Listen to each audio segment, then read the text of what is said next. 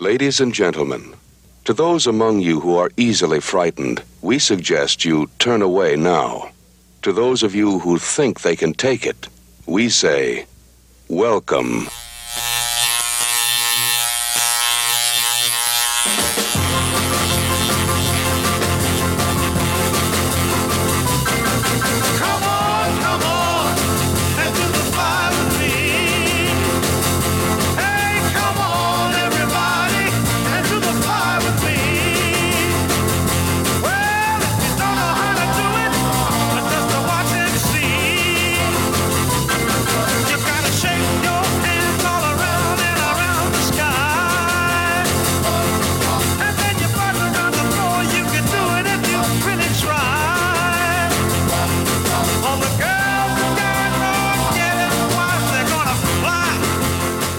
Peppy little ditty was The Fly by Chubby Checker from the Best of Chubby Checker, Cameo Parkway, 1959 to 1963, available on iTunes. Welcome to this episode 18 of the Classic Horrors Club. I am Jeff Owens from ClassicHorrors.club. And I'm Richard Chamberlain from KCCinephile.com and MonsterMovieKid.wordpress.com. You know, we rarely play an opening song that doesn't have some meaning for our episode. So, Rich, why did I play a song called The Fly? It could possibly have to do with the fact that we are talking about the Fly trilogy, the original Fly trilogy. The Fly from 1958, Return to the Fly from 59, both starring Vincent Price, coincidentally celebrating the birth month of Mr. Price, born on May 27th. And then, of course, Curse of the Fly in 65, which, as we'll talk about, is the oddball of the bunch. We're back on track. We had a couple of special episodes. We recorded 2 episodes back-to-back quite a while ago. But we're back on track with our old business and our regular format. And let's just get right into it because I'm thrilled to say we have quite a bit of feedback today. We'll get to that in just a minute. I first want to welcome, though, the new members of the club on our Facebook group page, the Classic Horrors Club Podcast. Welcome to Alan Kempner and Richard Alvey. Glad to have you. We're picking up more people, more posts on there, starting to have some fun, and that's really all we want to do with it. So look us up on Facebook, the Classic Horrors Club Podcast. Yes, welcome to the club, gentlemen. We're happy to have you here. That's a great place to leave feedback. You can email us at classichorrors.club@gmail.com or call us like some people did this week. The number for that is 616-649-2582, 616-649-CLUB.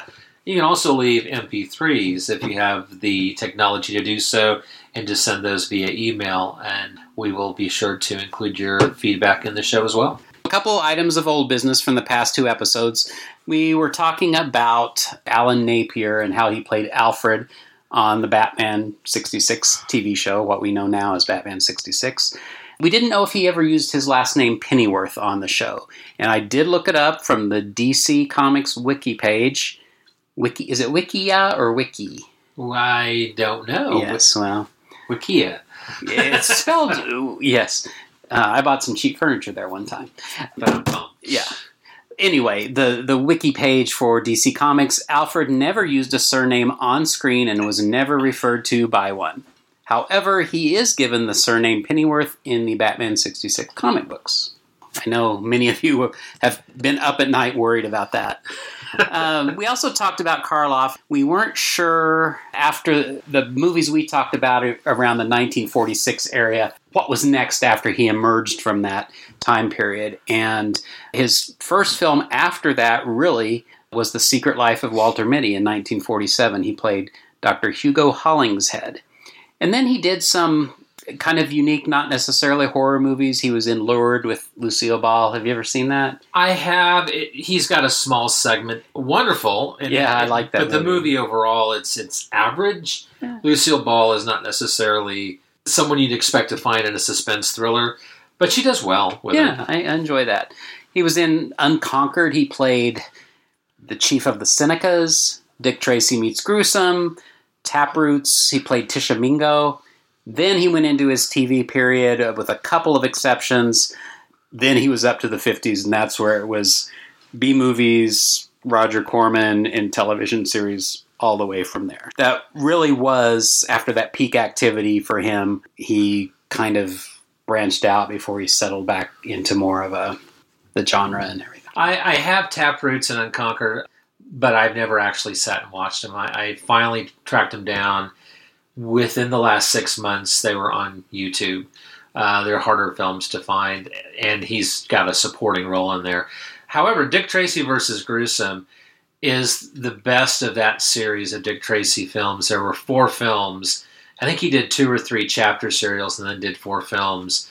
That one is the 4th and last, and would be by far the best because it's got Karloff in it. If you're going to watch any of those, watch that one because it's got Boris in it, and it's well worth checking out at least once. And it's public domain, so it'll cost you nothing. Yeah, I like that one as well. And then we wondered in 1946 what did win the Oscar of the nominees, and I think you had this right. It was The Best Years of Our Lives. Yeah, I think Yeah, so anyway. And I guess really the last little thing of old business is the Rondo Awards. We've speculated a lot. We talked an awful lot about it. The winners have been announced. I think the only thing left to say is a hearty congratulations to all of the winners. Some of the people we were hoping to win didn't, but others did. We certainly want to give a shout out to all those who have won and look forward to see what next year's Rondos will bring. I was going to say, start consuming things now to be on next year's list of nominees. So let's get to our first feedback. It's from our dear friend Jonathan Angarola, and he will be commenting on 3 episodes ago, I believe. His voicemail came in just after we recorded the last episode. So here's Jonathan. Hey guys, it's Jonathan from Astoria, New York. Just calling in again to congratulate you on a couple more fabulous episodes. The Karloff episode and the Laurie episode were just great. I have to admit, I have not yet seen The Old Dark House, which is kind of unbelievable, I know, but it's on my list. It's kind of a no-brainer for fans of classic horror, obviously, and it looks like there's a beautiful Blu-ray out, which I have to pick up. Devil Commands, I have not seen either. It's a movie based on your coverage I would put on my list, but maybe not something I feel like I need to see right away, but down the line I'm sure I'll catch it. Targets, I think I got with you guys offline about this. I had not seen Targets before, but based on your podcast, I went out and saw it, and wow, what a strange little movie. 2 seemingly unrelated stories stitched together, but pretty effectively, and I actually really enjoyed it. And I did not realize, I forgot that Peter Bogdanovich, if I'm saying his name right, very famous director, was in the film. As soon as he popped up, I said, is that Peter Bogdanovich? And it turns out it was. And he was really good, and I was positively tickled watching the scenes with Karloff and Bogdanovich getting a little drunk in the hotel room and passing out in the same bed. I really got a kick out of that. As far as other Karloff films I really enjoy, aside from his obvious ones, his obviously turns in Frankenstein and Bride of Frankenstein, I would say The Invisible Ray. I think he's great in that. I think that's kind of an underrated film. Black Sabbath, he's a lot of fun. And that's kind of like your late Karloff. And The Body Snatcher really stands out. His character, John Gray, is just really makes your hair stand up on end. At least they did for me first time I saw that film. Body Snatcher is great, and he is quite creepy in that. The Laurie coverage was also great. I learned a lot about Laurie that I had not known before. Tale of Terror, great blend of horror and comedy, probably leaning towards more towards the comedy side of things. And you guys know I love the Vintner's convention scene between him and Price. It is just, I get giddy. It's just too funny. And both of them are just great in that scene, and just a real pleasure. Mad Love, film I'd seen probably ironically just a little before your podcast a few weeks back, or a few months back now, I guess. Mad Love is also a great little film. One I had only discovered recently. I think Laurie in that is, it's kind of beyond just Arrested Development. I mean, his character is obviously obsessed, and is brilliant, but highly dysfunctional to say the least, but a great little turn. And I feel like Laurie in general as an actor, he's been so caricatured, which you guys talked about in the podcast. In the Looney Tunes cartoons and elsewhere, where we kind of lose sight of, his talent and some range too. He has shorter turns in, obviously Casablanca. I kind of enjoyed him in Voyage to the Bottom of the Sea as well, where he gets to play against type. He's one of the officers on the sub, and while he may not be absolutely perfect for that role, I really enjoyed getting to see him in a atypical role for him, especially late in his career, where people had expectations of what you would get and not get from Laurie, or what roles he would play. So I enjoyed him in that as well. Also loved the song you guys played in the Laurie podcast, Mad Love. It's a very catchy tune, very appropriate. And that's about all I have to say. I'm looking forward to the next podcast, which I have a feeling is going to be very soon. I think you guys are doing something related to Planet of the Apes. I know we're coming up on the big anniversary, 50th anniversary, which is awesome. Anniversary of actually several great films. That, 2001, Destroy All Monsters for us kaiju fans, among others. So anyway, keep up the great work, guys. Really looking forward to the next podcast, and we'll talk to you soon. Take care. Bye-bye. Thank you, Jonathan. We appreciate you calling in. You had some additional insights into Peter Lorre that I appreciate. It seems, I don't know that we got as in-depth with him as we did when we did Karloff, but I appreciate your comments, and you were treading a fine line there, and I'm glad you came out on the side of liking Targets, because, as you know, that is just an all-time favorite of mine.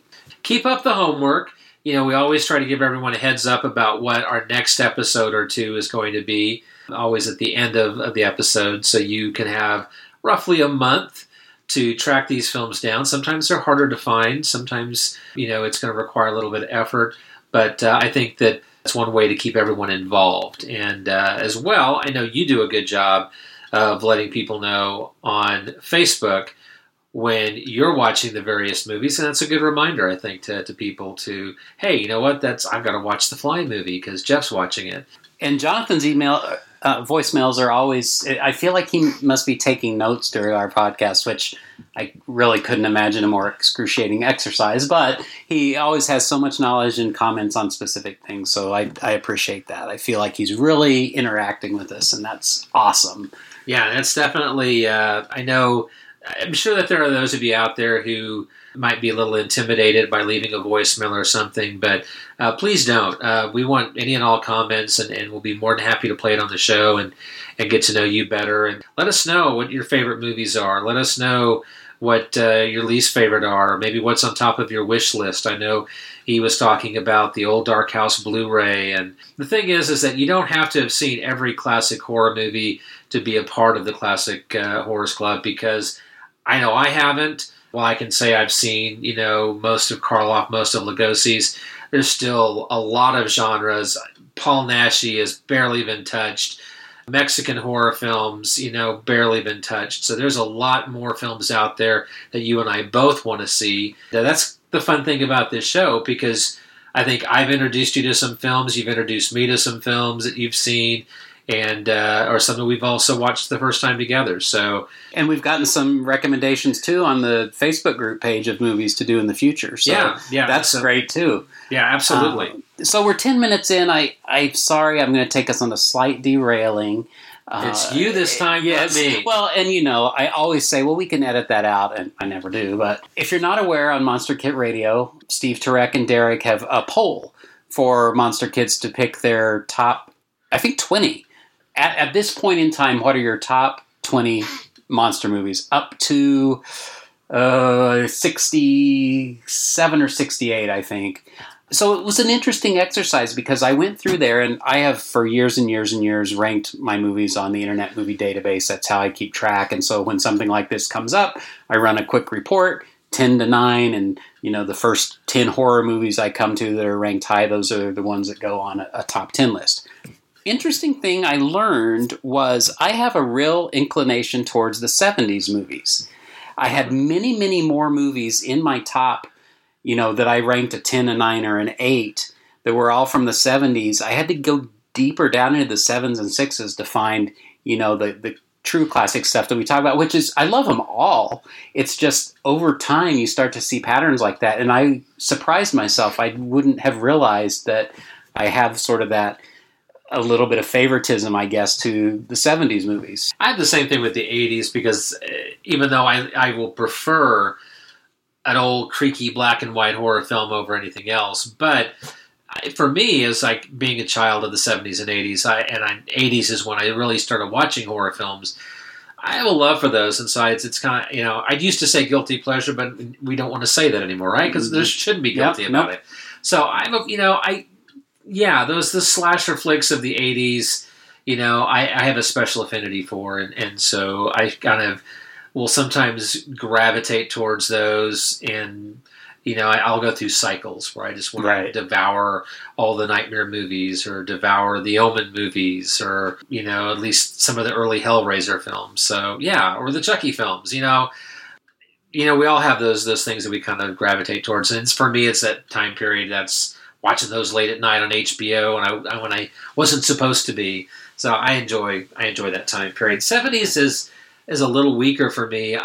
Later 70s, yes, but some of the early 70s kind of graphic and a little more obscure horror films, I've kind of gone in and out over the years. There's a few that I really enjoyed. I can't even remember the name of them. There's The Freak Maker with Donald Pleasance and a pre-Doctor Who Tom Baker. First of many. Actually, that may be my only Doctor Who reference. No, there is a couple. Oh. Yeah, I've got multiple, and I've got a Star Trek reference. And I didn't find any, so it's your turn this time. I'll say it now, folks. I'm covered for this episode. It's like, you discover some of these films, and I know one of those we're talking about doing the next couple months is Twilight People. It's a movie that I was never even aware of until you mentioned it, and it just came out on Blu-ray, and I have purchased it, and I'm looking forward to checking it out because there's some kind of hidden gems in the 70s, early to mid-70s, that tend to get overlooked a lot. Speaking of Steve Turek, and by the way, I recommend everyone go to monsterkidradio.net and put in your 2 cents on this poll. I think it's going to be really interesting. I think Steve's going to compile the data, and the plan is to do it every year and kind of see how that changes, because I think any Monster Kid on any given day, their top 20 movies will be different. So, over time, we can kind of see how tastes change. Go do that. That'll be great. Anyway, Steve left us a voicemail, and let's go ahead and play that now. It refers to our more recent episodes where we covered Rondo Hatton and Planet of the Apes. Hi, Jeff. Hi, Rich. This is Steve Turek calling. Been enjoying the last couple episodes, Rondo Hatton and the Apes episode. Those are very good. I never really knew much about Rondo Hatton until I heard you guys talking about him, and I'm going to look out for some of those movies that are on Amazon Prime that you mentioned and watch those. Also, I've always been a big Planet of the Apes fan, so I've been really enjoyed hearing some of that different things from the production side that you guys did on your Apes episode. And, of course, Jeff, I really enjoyed those pictures that you posted back when you did your trip. It made me jealous that I wish I could have been there, too, but you can't be everywhere. And it's always nice that at least somebody was able to report back to the rest of us about that fun experience. Also, I want to let you guys both know that, yes, I have finished all the Dark Shadows episodes. I finished them a few days back, and I've done all the movies. The 2 with the original cast and the Johnny Depp Dark Shadows movie are now done. Can't wait to talk to you guys about the journey through it. And speaking of that journey, nearing the end of the journey, that last 30 days, with a lot of personal stuff going on, it was nice I want to thank both you guys again for reaching out and, helping me along through that tough period. It was very appreciated, and it makes me feel like with Monster Kids, like Derek always says, like we're all part of our tribe, and that kind of stuff. It was making nice to know that you guys are there to have my back. Now, of course, I suggest posting homework, so I'm going to be watching the Fly movies, and I'll probably give you guys a call back with my different opinions about the Fly movies later. So I'll talk to you soon. Have a great new episode. Have a great next episode. Thanks. Bye. Thank you, Mr. Turek, for leaving a fantastic voicemail, the first of a few that we're going to be playing this week. If we can introduce some people, like we talked about Rondo Hatton. Rondo is not something that's talked about on a lot of other shows. That's something we kind of discuss, is that, some of the movies we talk about will be heard and discussed on other podcasts, but some of the stuff we've done has been unique to our show. And it's always fun.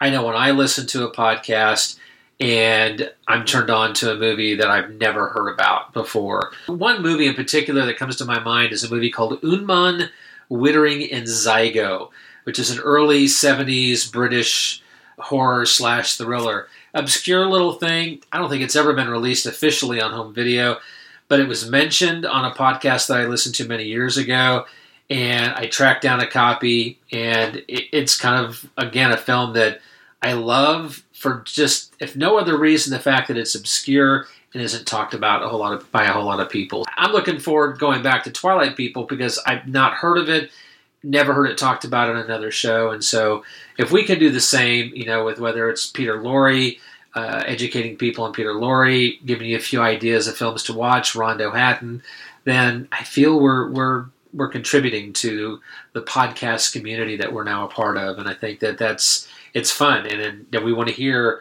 what your thoughts are after you see these films. You may be horrified at some of these films. You might have nightmares from Willard and rats in the middle of the night, or the song that was in the second film.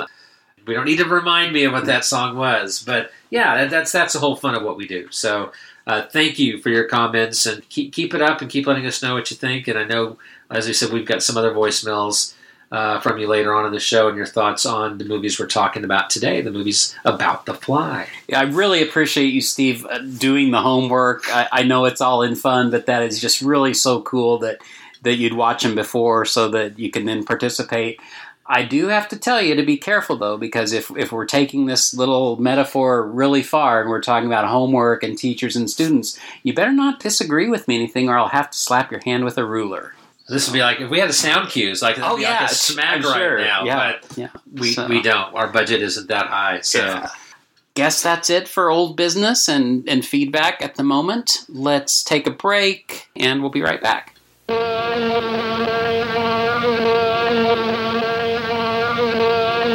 Will everyone in the theater hold on firmly to his seat, please?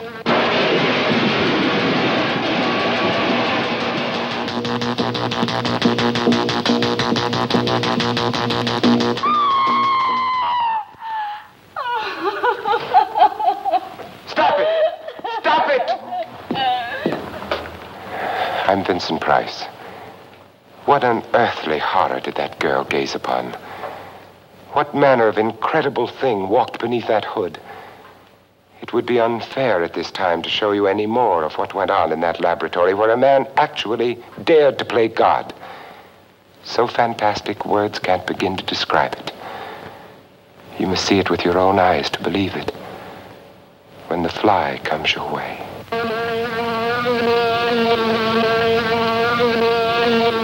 It isn't like any other fly I've ever seen. No! No! No! Please let me look at the fly. I've killed Andre. Please help me. Call the police and... The charge can only be murder. There were no mistresses. I had no lovers. Why did you kill him? God, don't let it get out. Inspector, it's in the garden. Come quickly. As God is my witness, I saw the thing. It's unbelievable. I shall never forget that scream as long as I live. The fly's on its way. Watch out for it. It's far beyond anything your mind could ever conceive.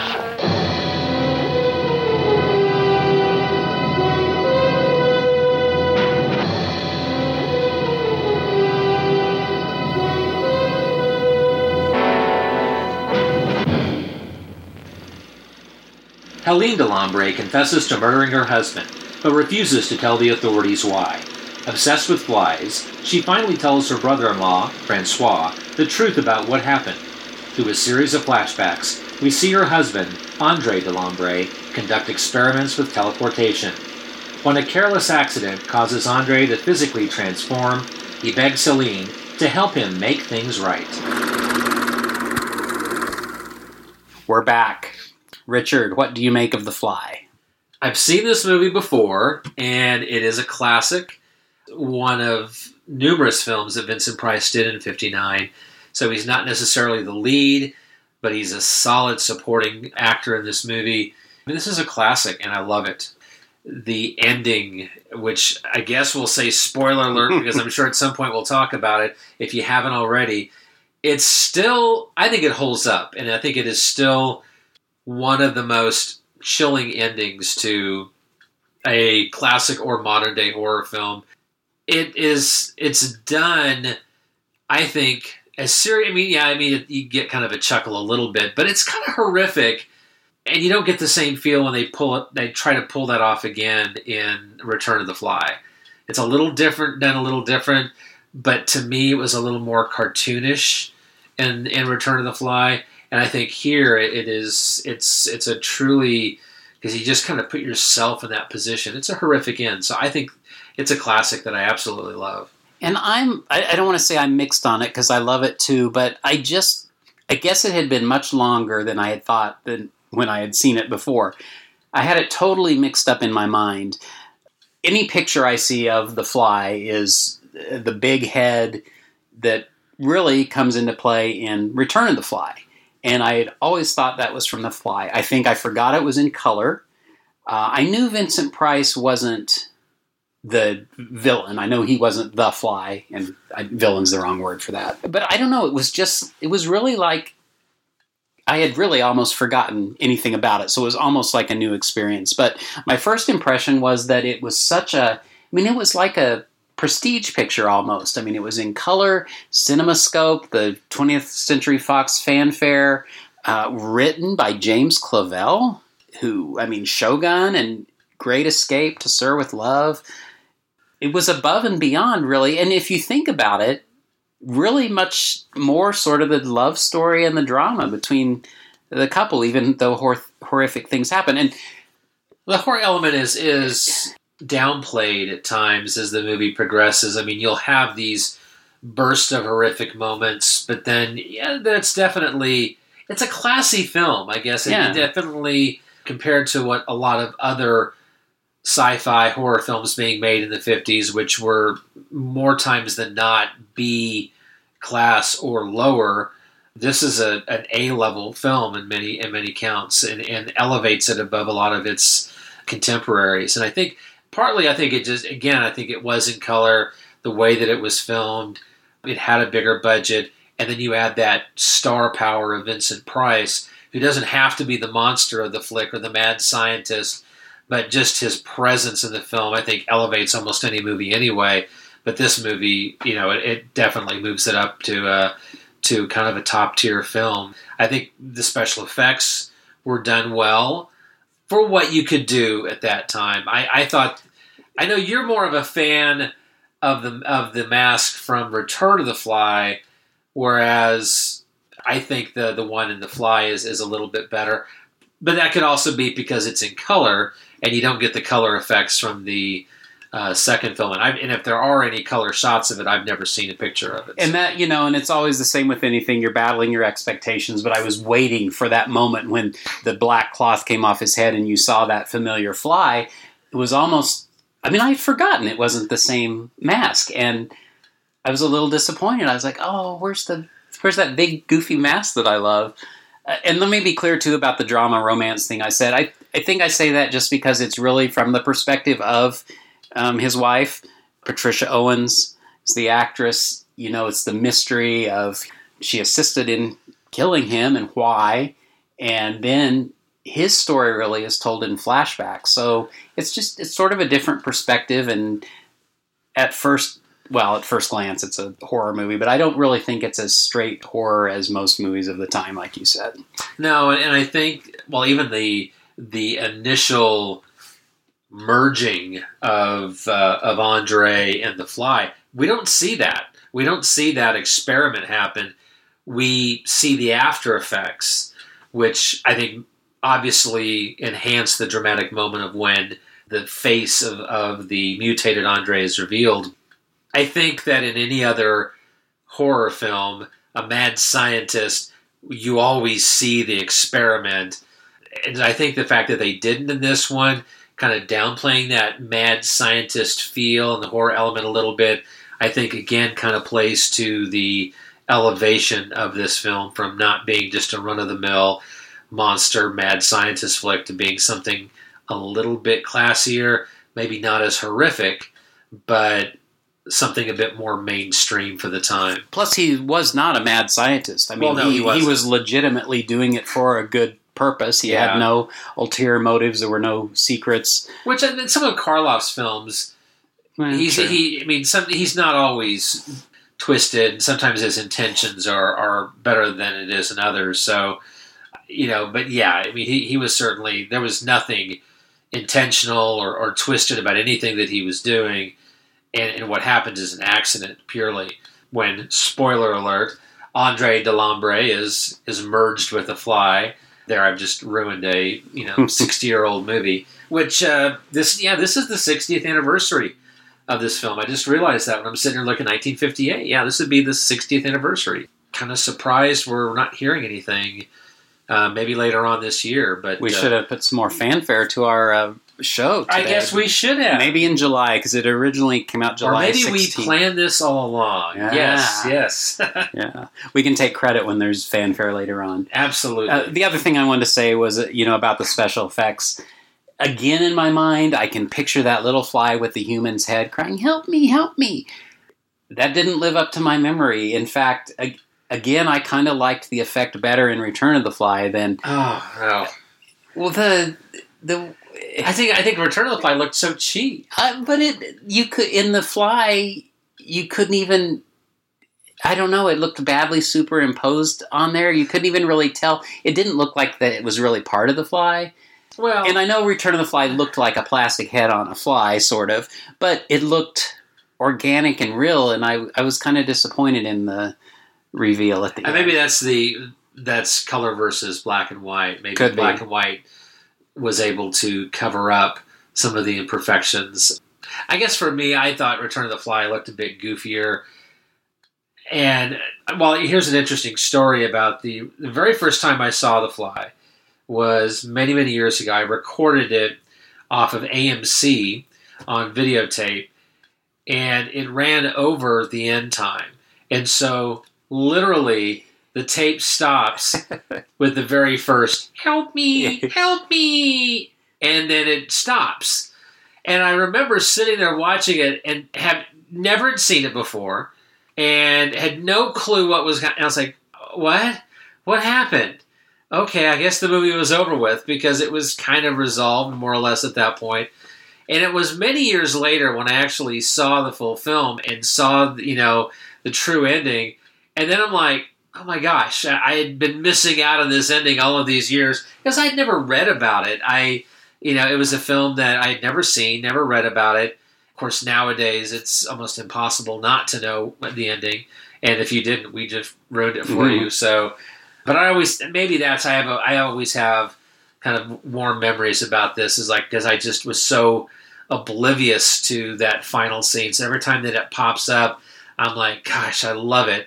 It's just the screams. And I guess maybe that's why I feel like Andre's screams are so horrific as opposed to Philippe is, I don't know, it never comes across as horrific. It just kind of comes across for me as a little cartoonish. Here's a thought. We've talked in the past about knowing the endings of movies, and does that make the movie less effective because you know the twist? I think maybe it's Planet of the Apes with the context. Yeah. And we talked about movies where, oh no, that doesn't ruin it just because you know it's coming. It's kind of fun to build up to that and notice things you didn't know before and all that. I would say this is a movie where knowing the end kind of works the opposite. Because here I was like wanting to see The Fly. Finally we did. Oh, I was disappointed. Same would be, I know, I can't wait to see that human head on that fly. That's going to be so awesome. And then it gets there and it's like, You know what I'm saying? Maybe this is working for me at least a little bit backwards than some other movies where there's a twist surprise ending. Yeah, I don't know. This is one of those rare cases where you and I are a little out of sync. Yeah, which is okay. And I know, and I say all this, and it sounds like I don't like the movie or something. I do. I like the movie very much. It's my favorite of the three.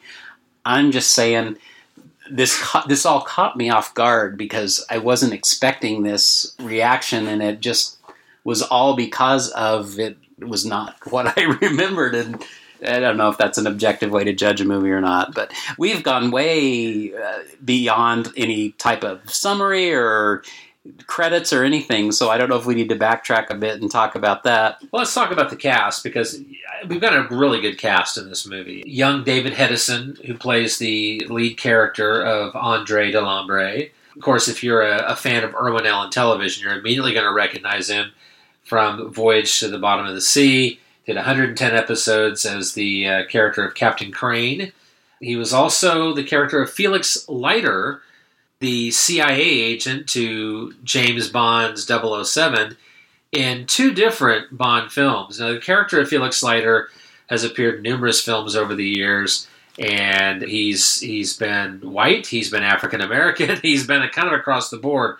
He played him in Live and Let Die in 1973, opposite Roger Moore's very first film, and then came back in 1989 and played him again in License to Kill, opposite... my mind just went blank. Who's the James Bond in that one? License to Kill, Timothy Dalton? Yes, Timothy Dalton. He came back, and I believe that may be... No, Felix Leiter's been in Casino Royale, so they've had him since in other films. A lot of different actors have played him. I think Jack Lord even played him in one movie. He did lots of TV work, too. I think I was looking through his credits. There was a lot of Fantasy Island, a lot of Love Boat guest appearances, so he was pretty prolific on television on into the 1980s. His wife, Helene Delambre, was played by Patricia Owens. Did you know she's my great aunt? Is she really? No. Oh, okay. You didn't mention this before the show. Oh, yeah. That seems like something I would have mentioned. I would think you would have mentioned it, but maybe you were saving it for the shock value.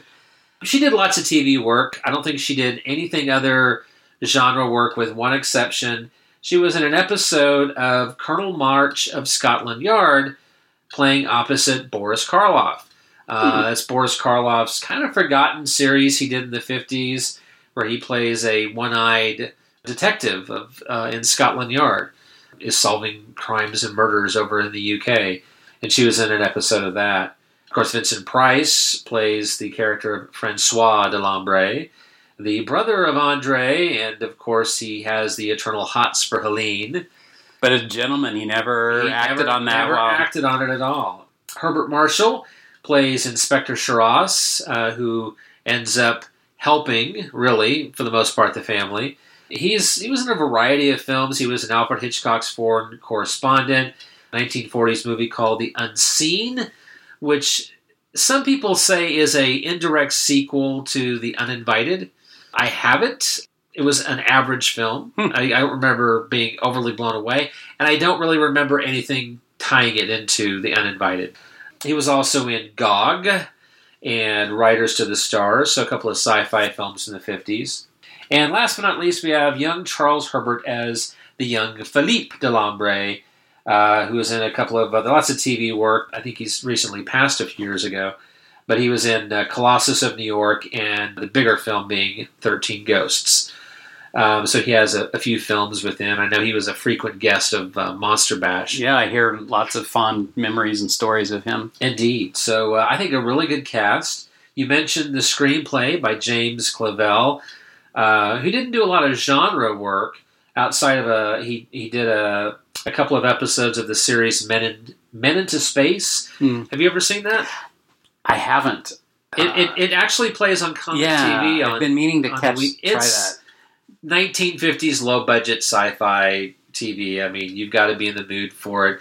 It's not great television, but it's fun. Is it a continuing story, or are they standalone episodes? I think they're standalone for the most part, but don't quote me on that, because I don't see it week in and week out. I haven't been lost, but I don't know if it's like, was it Tom Corbett and some of those others, Rocky Jones, where they were kind of serialized a little bit.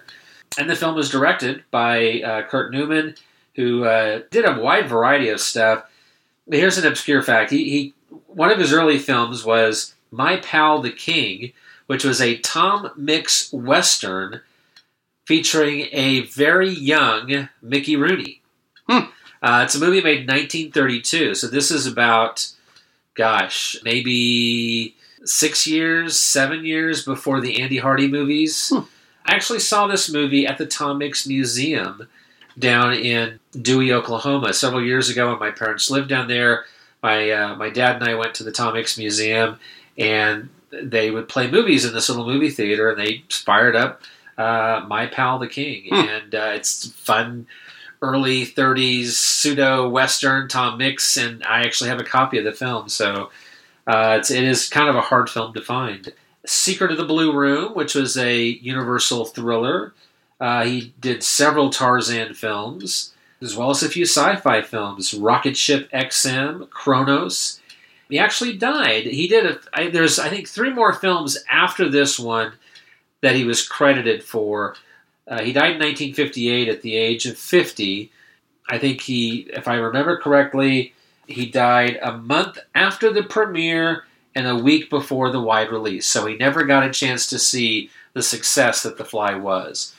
Now, I know there's some rumors that he was asked to come back and direct Return of the Fly, but then he passed away. But then it seems like more sources are saying that he was never asked to come back, that he passed before the production really started kicking into gear for Return of the Fly. They were already moving forward with a cheaper production and were moving forward with a different director before he passed. So I don't think his death prevented him from directing the film. I don't think he was ever planned to be the director of Return of the Fly. Do you know anything about the story that this came from? I do not. It was published in Playboy, right? It was a short story. Short story. Yeah. I can't even remember the guy's name. I can't believe I didn't. George Langeland? Okay. Langeland? I only read a synopsis of it, and it sounds very, very close to the movie, story-wise. But I'd like to track that down and read it sometime. Probably online somewhere, I would think. Yeah. A couple other little trivia notes about this one. Apparently, Michael Rennie was offered the lead role, but declined because he would have had limited facial screen time. He didn't want to be under the mask. Michael Rennie. This would have been 4 years after he did The Day the Earth Stood Still. But I'm trying to think, really what else he was doing around this time, and he wasn't doing a lot. I mean, Michael Rennie is a very unique actor with a very specific voice, a specific facial structure. Certainly by the 1960s was choosing certainly lesser films. Was it Cyborg 2087? He was on... I think one of his more memorable roles towards the end of his life was in Lost in Space, where he played the Keeper in the only 2-part episode of Lost in Space. I don't think he would have been the right lead for this movie. It would have changed. I think his presence would have clashed with Vincent Price's.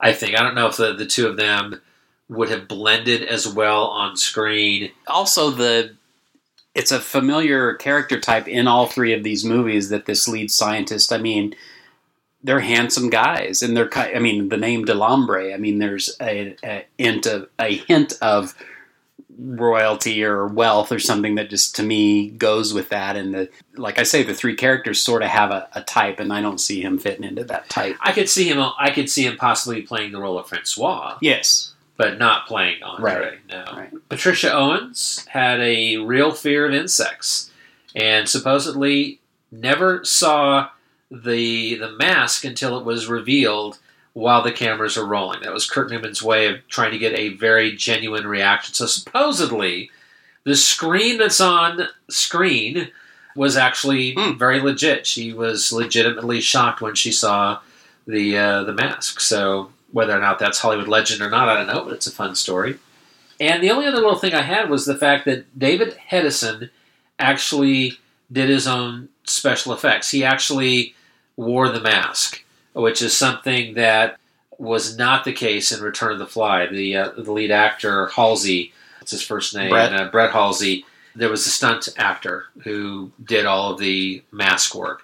But David Hedison did his own in The Fly. He didn't do his own, though, when his head was put under the hydraulic press, did he? Well, I was going to try to come back with a witty response, but I couldn't without laughing. No, I was going to say, it would have been perfect if he had never done any other movies after this. Yeah. Like, well, we never did see him again. Was he the one you said died soon after The Fly? Yes, No. yes. A couple things I just want to add. Patricia Owens, I was going to make a joke about this, probably why they did the movie in color, but she had a vibrant head of red hair. She did, yeah. And that looked very striking on screen, and the color certainly played that up. The other thing, I kind of wanted to place Vincent Price in terms of his career at this point.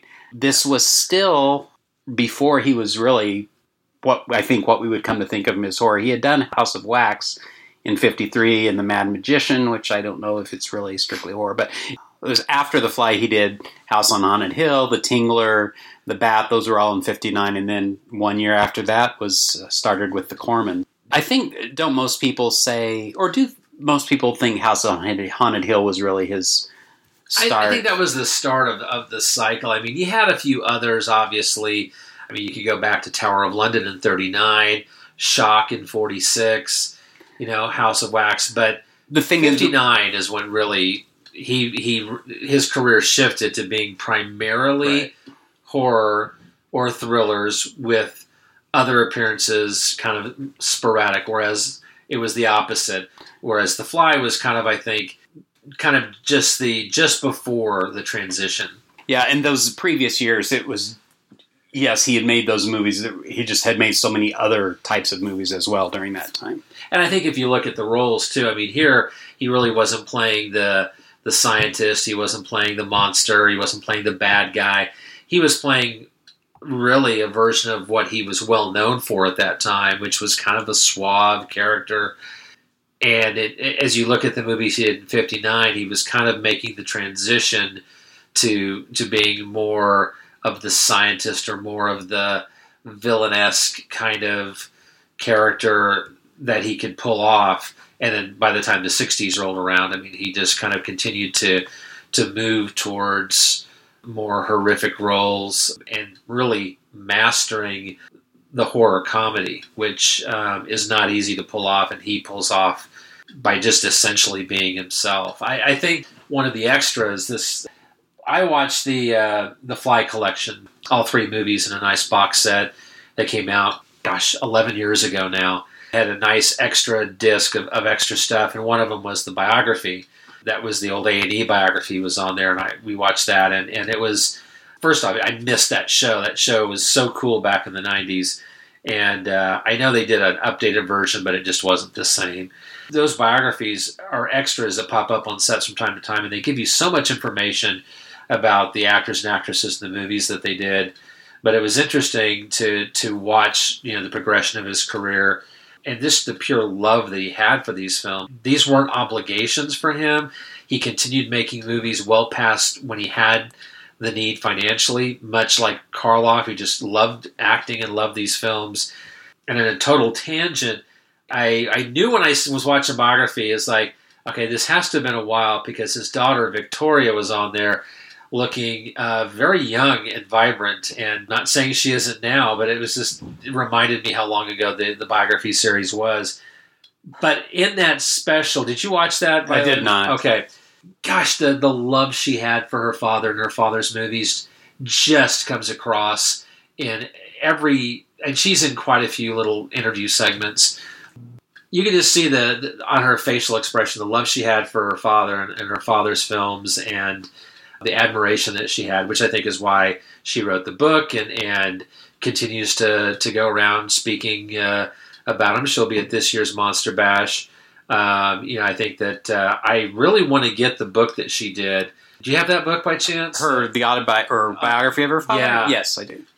Have you read it? Is it? I have read most of it. Yeah. Is it a good book? Yes. Yes. Okay. Definitely. Sometimes when the children or grandchildren write, you can kind of tell that if it's being, I don't know, sometimes it just comes across, you can tell someone else wrote this and they just slapped this right. I really do believe this is something that she probably wrote. And I think the fact that she's continuing to go around, and I get a different feel from her and the admiration that she has for her father, as opposed to some of the others. I think Sarah Karloff has an admiration for her father and respect for what he did.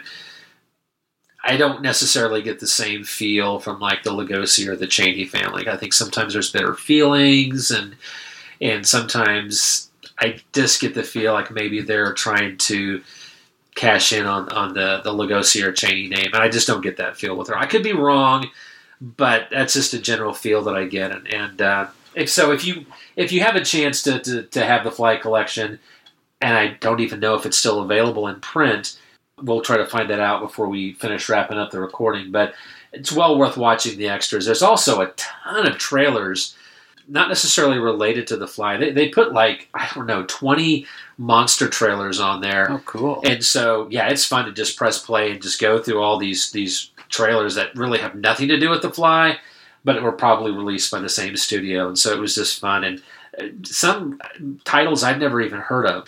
I had to write down, and you know me, I'm not going to buy any movies this year, but yeah, just fun extras, I think. And I don't get a chance to do that with all films, but I think it's something with this one was a lot of fun, and certainly the set, at least when I got it, was not that expensive. So hopefully it's still available.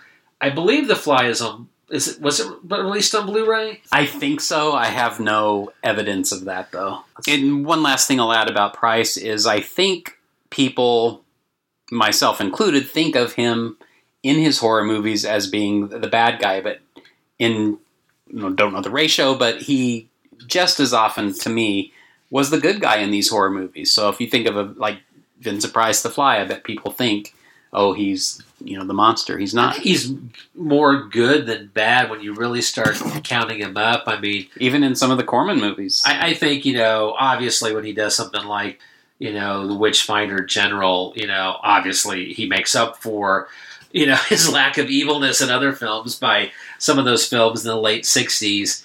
And I think even he said he didn't necessarily care to play those kind of roles.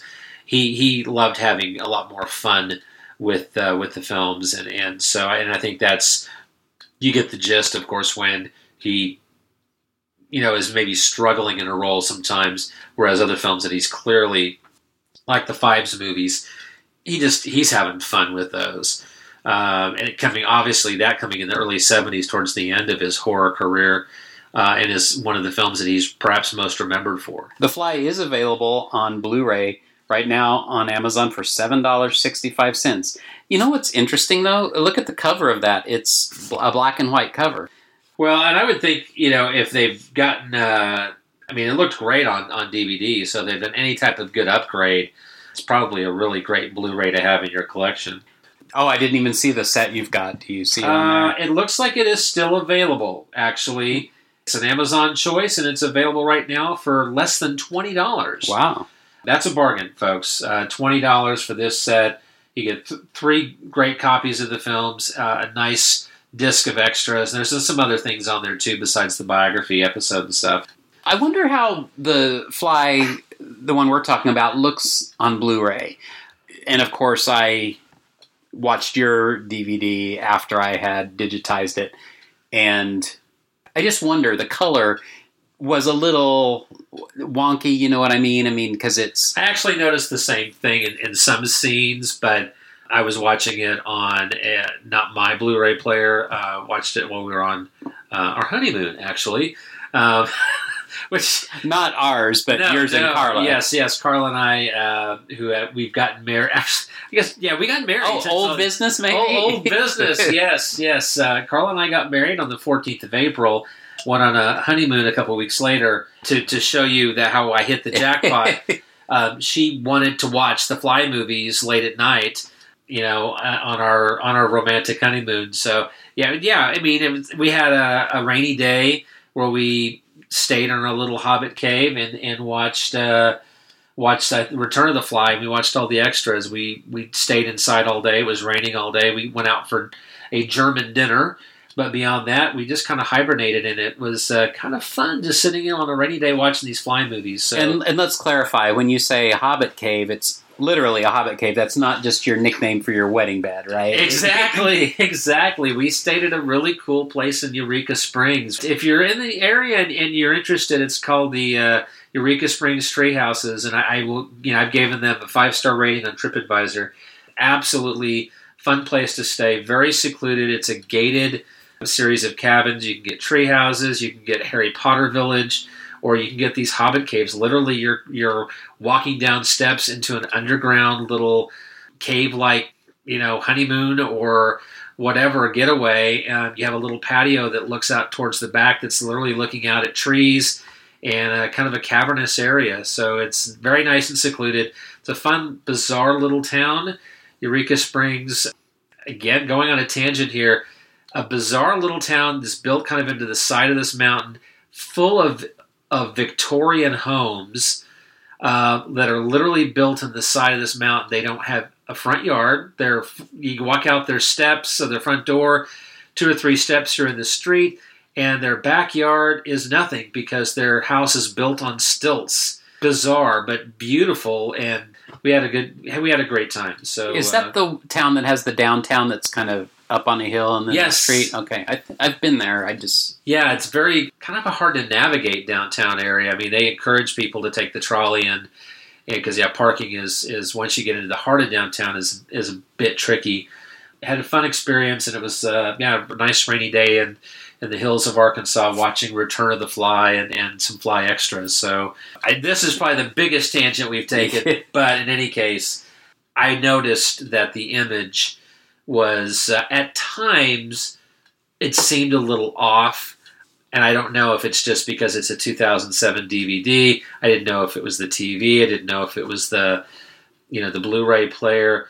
If you noticed it too, it may be some imperfections in the original production. I tell you though, these Blu-rays, this high definition is spoiling you, because I feel like these days I watch more movies on Blu-ray because they're new and I buy them and I watch them. But when I pull out a DVD and go back, almost anything, it just isn't as sharp and clear. And I really, like I say, been spoiled. I prefer the Blu-ray. Well, we watched the Lord of the Rings movies and the Hobbit movies, and we watched the Hobbit first. We were doing it chronologically. And the Hobbit movies I had on Blu-ray. I did not have Lord of the Rings on Blu-ray. I had it on DVD because I had this really nice box set that looked like, books in a library. And I noticed the definite downgrade. And it was like we started watching it. We got through the first one and thought, wow, this would have been much better on Blu-ray. But at that point, I didn't want to go out and upgrade, and so we just watched it. But I said, these will be films because we're both big fans. We'll probably revisit them again in the next 2 to 3 years. I'll have to upgrade my Lord of the Rings to Blu-ray because there's just some films that look better. With the classic films, if they take the time to, remaster a print, then I think that it's worth upgrading. They don't always do that. I don't know if anyone out there has The Fly on Blu-ray. It'd be interesting. I know there's a site that has, what's it called, DVD Beaver, yeah, that does the comparison. I don't know if they've done that. It'd be interesting. That's a good site to go to, actually. I go to that if I ever want to upgrade because I want to see a comparison. It's helped me decide yay or nay several times, and I wonder if The Fly is on there because I'd be curious to see if the upgrade is truly worth buying the Blu-ray, or if it's better off just keeping the DVD and waiting for a future better upgrade. I don't know. Well, should we wrap it up since we've gone on some tangents? Is there anything else we want to say about The Fly?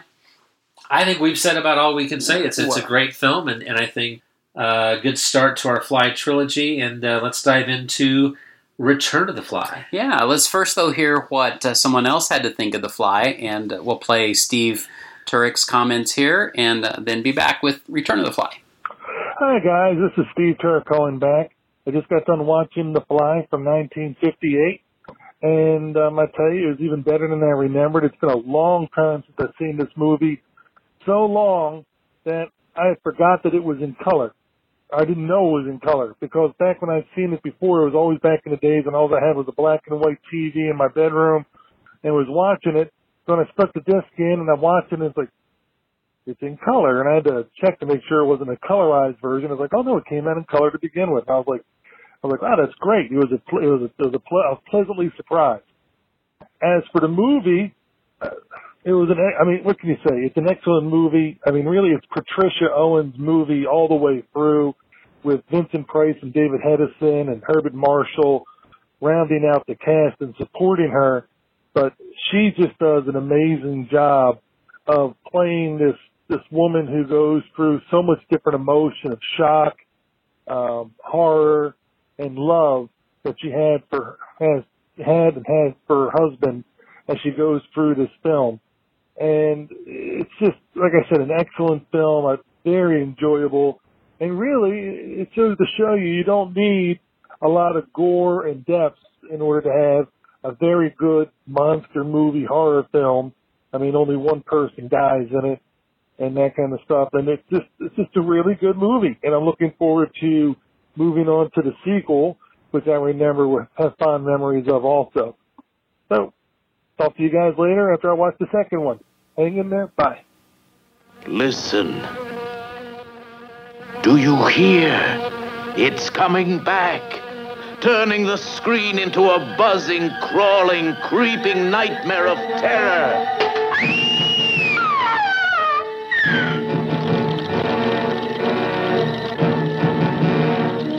This is the son of the original Fly, daring to explore the forbidden science of transmigration that brought horrible death to his father. You look as if you've just seen a ghost, old man. It was the Fly.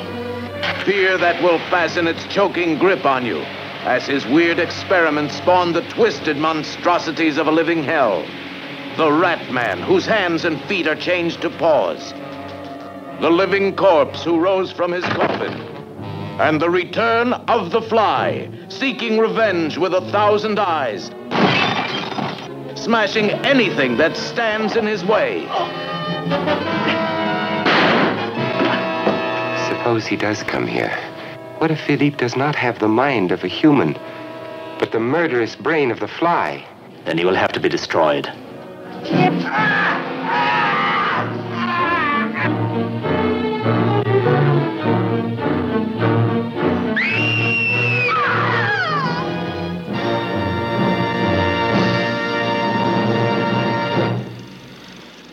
Several years later, Philippe Delambre is a grown man and continues the experiments that his father, Andre, began in The Fly. With resources depleted, he blackmails his uncle Francois to provide financial assistance.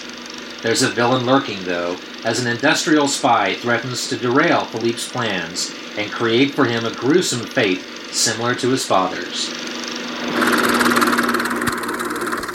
I feel like we've already talked a little bit about Return of the Fly as we were kind of comparing some of the differences. Overall, I mean, there's no doubt this is definitely a lower budget, cheaper production, much more familiar to movies of this type of the time and even before that. Not a prestige production at all. But I think it's solid. I really don't dislike this movie at all. How do you feel? I think it was a really good sequel. I like the fact that Vincent Price is back, although it doesn't look like he's aged nearly as much as the character of Philippe did, but I like the fact that they even reused some of the same sets, which is why they made this film so quickly after the first, because they still had the standing sets, and that enhanced the movie, quite a bit. And I think, I wish this would have been made in color. It doesn't necessarily detract from it that it's in black and white, but I wish they would have spent the extra money to make it in color, because I think that it would probably get a little bit more respect than it does. It does kind of... Everyone talks about The Fly, but you don't hear as many people talking about Return of the Fly. Although I didn't enjoy it as much, I did enjoy it. And I think they're two great films to see back-to-back, because they're definitely solidly connected. Yeah, I love when a sequel, is so close. There's some discrepancies. I mean... I noticed in the first one he makes a point to throw all his notes into a barrel and set them on fire, but yet there were enough notes for his son to pick up the experiments. Well, but that's easily explainable. Maybe he had a library upstairs or something. I think one of the more interesting ones is that in the first movie, his laboratory was in the basement of the house, yet here it seemed to imply that it wasn't at the house, but that it was at the foundry. Yeah. Because the guard shows up, and I'm like, well, he wasn't at the house, he was at the foundry. Huh. Minor, but it definitely stood out. It's like, what is he doing here? Because I guess he's guarding the house, but then they make reference to... You're right. I noticed that, but it didn't connect with me, but now that you say that, you're right. Huh. They did a good job of making reference to Inspector Shiras, who is not in this film, but that there are other inspectors that worked with him, although we didn't see them in the first film.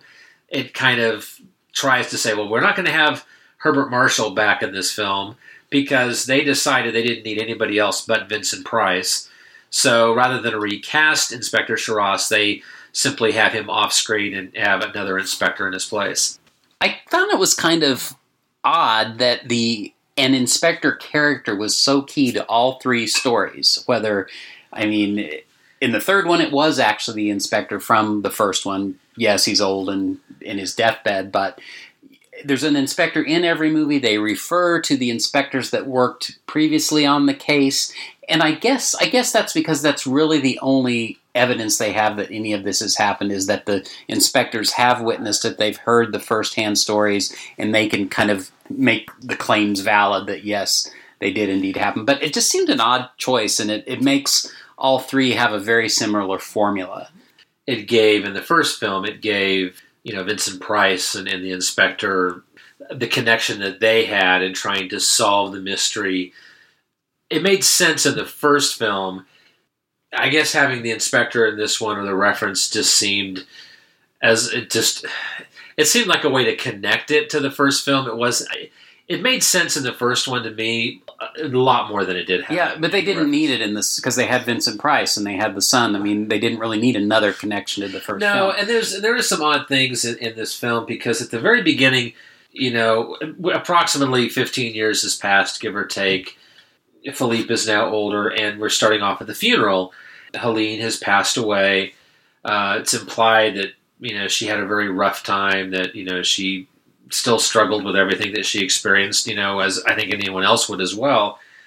There's the newspaper guy at the beginning of the film there at the funeral.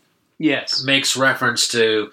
It seems to imply that there's going to be this newspaper hound that's going to be hounding them throughout the movie, and then there's no other reference. But they make a point of stopping the camera on him at one point, and it just seemed incredibly odd. It's like you put all this effort into introducing this character and keeping the camera on him, and then you never mention him again at all in the film. That didn't make sense. Right. To me.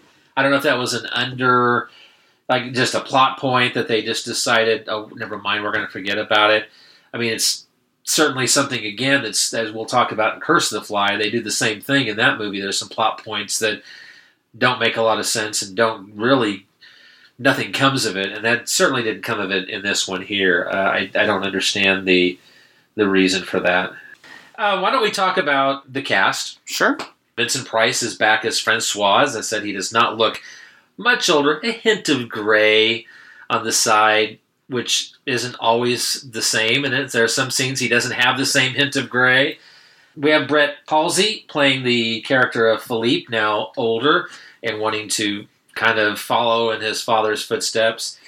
Not a lot of work that Brett did. He did lots of TV work. Yeah, and what's interesting about his TV work is he's been in say 12 episodes of Fantasy Island, 14 episodes of Love Boat. And I thought, oh, what continuing character was he? I don't remember. And you look at the credits, and he was one of those character actors that played different people every time he was on. Yeah, and you forget that, I guess Fantasy Island was on the air for I think 6 or 7 seasons. Love Boat, I think, was on for close to 10, I think. Maybe not that many, but I know that when you've got, how many characters in an average episode? I mean, there's usually 3 stories, I think, going on, maybe more.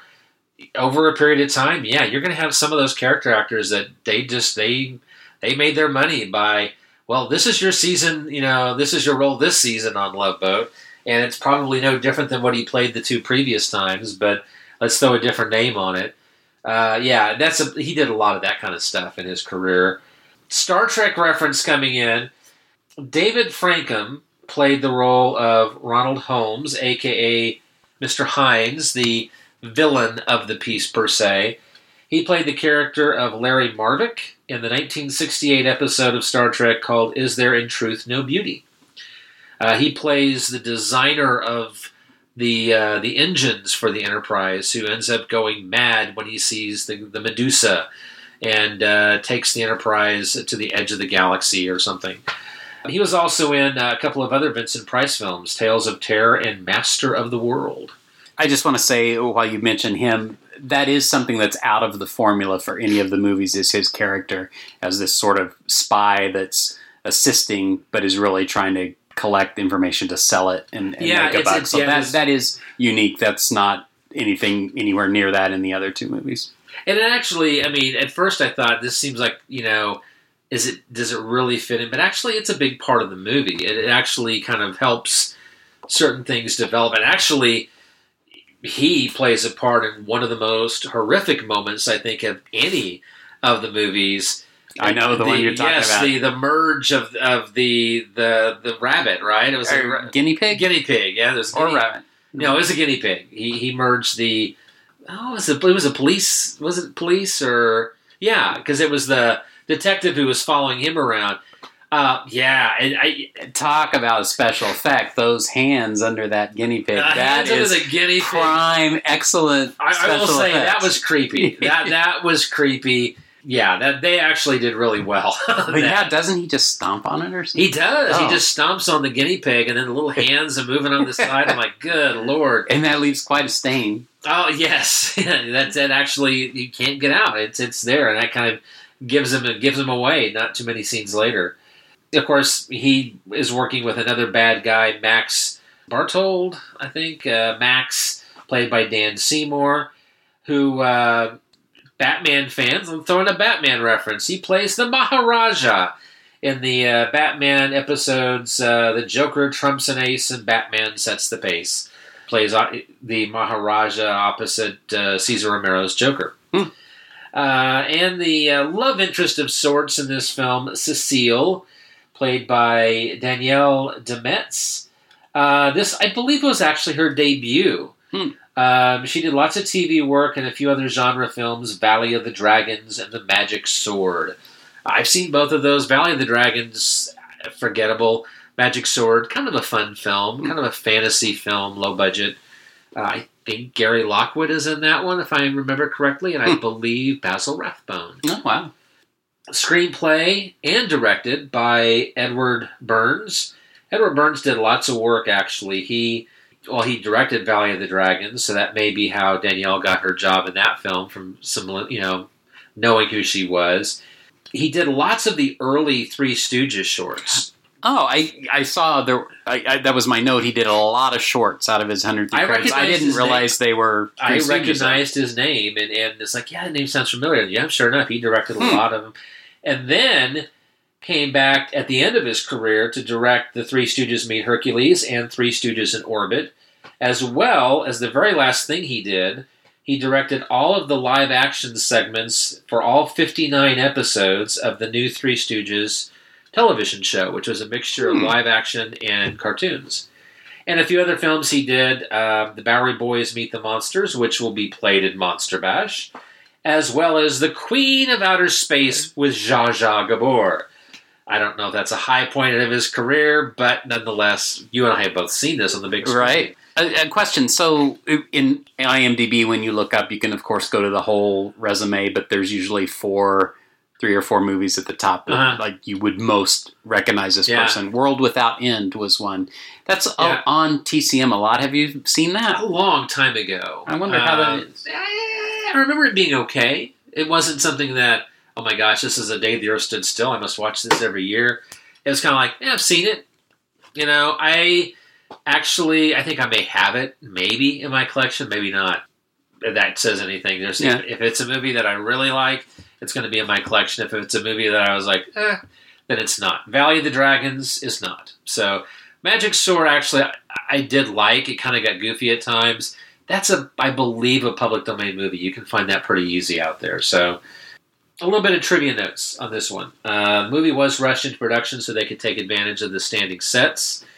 They decided to slash the budget. They felt like all they needed was Vincent Price, which may very well have been the case. He does have an enhanced role in this film, and does play a bit more of the scientist role in this movie, a bit more of a traditional Vincent Price role for what he was going to be shifting to. Now, here's something that it was double billed with The Alligator People, starring Lon Chaney Jr. Have you seen that movie? I have. Not a bad film. No. Now, here's something that popped up on the trivia, and I'm like, it doesn't make sense to me. Apparently, the walking stick that Ronald Holmes has in one scene apparently resembles Larry Talbot's cane from The Wolfman. According to this, it says, the silver head of the stick has been painted white, the pentagram is obliterated, but the wolf's head is evident. That makes no sense to me, because that would have been a Universal... Because this wasn't Universal, was it? Or was it? No. 20th Century Fox. So that'd be a Universal prop. A prop is not going to change hands from one studio to the other, because I've been in the Universal prop warehouse, and once a prop is done, unless it goes out onto the market, it stays there. What character had a cane? Who was it? It was the Ronald Holmes when he was in Max's. I think that's the scene where he was in like Max's office, and he was toying around with a cane. I remember that. To my mind, it's like there's be no way that would be the same cane that would be used in the Wolfman. That would be weird. Yeah. Might resemble it. Right. But the fact that can't be his cane, that doesn't make sense to me. Anyway, I thought I'd mention that. This movie, of course, takes place 15 years later. I think that there are some good things. As we talked about, there's some inconsistencies. Not nearly as much as we would get with Curse of the Fly. But I think they did a really good job of keeping everything feeling the same, and obviously using the standing set was a big plus. And I think even they recognized, let's take this opportunity and use this set, because it's definite connection between the two films. I think we talked about this earlier. The Fly head is different, and I don't know why it would be. Clearly they would have had the same head, unless for some reason it got destroyed. So why they would have had to go with a bigger head? I just had a thought, and I don't want to derail things now, but let's definitely do it on Old Business. I wonder who makeup artists were between the two movies. I mean, it could be someone else. That might be a clue to why they're different. I guess maybe the Fly head had more screen time in Return of the Fly, and so maybe they felt it needed to be bigger, to be more horrific. I don't know. I mean, to me, it was an odd choice to have different, unless they wanted to try to differentiate the flies. Maybe true. Maybe one was a horse fly, one was a house fly. I don't know. And maybe when they disintegrated and reintegrated the different molecules went here and there, and it just was a different combination. Yeah. And they clearly went with a different miniature fly effect. We were talking about that earlier too, and I think, again, maybe that's just to try to come up with something rather than do the same thing they did in the 58 movie.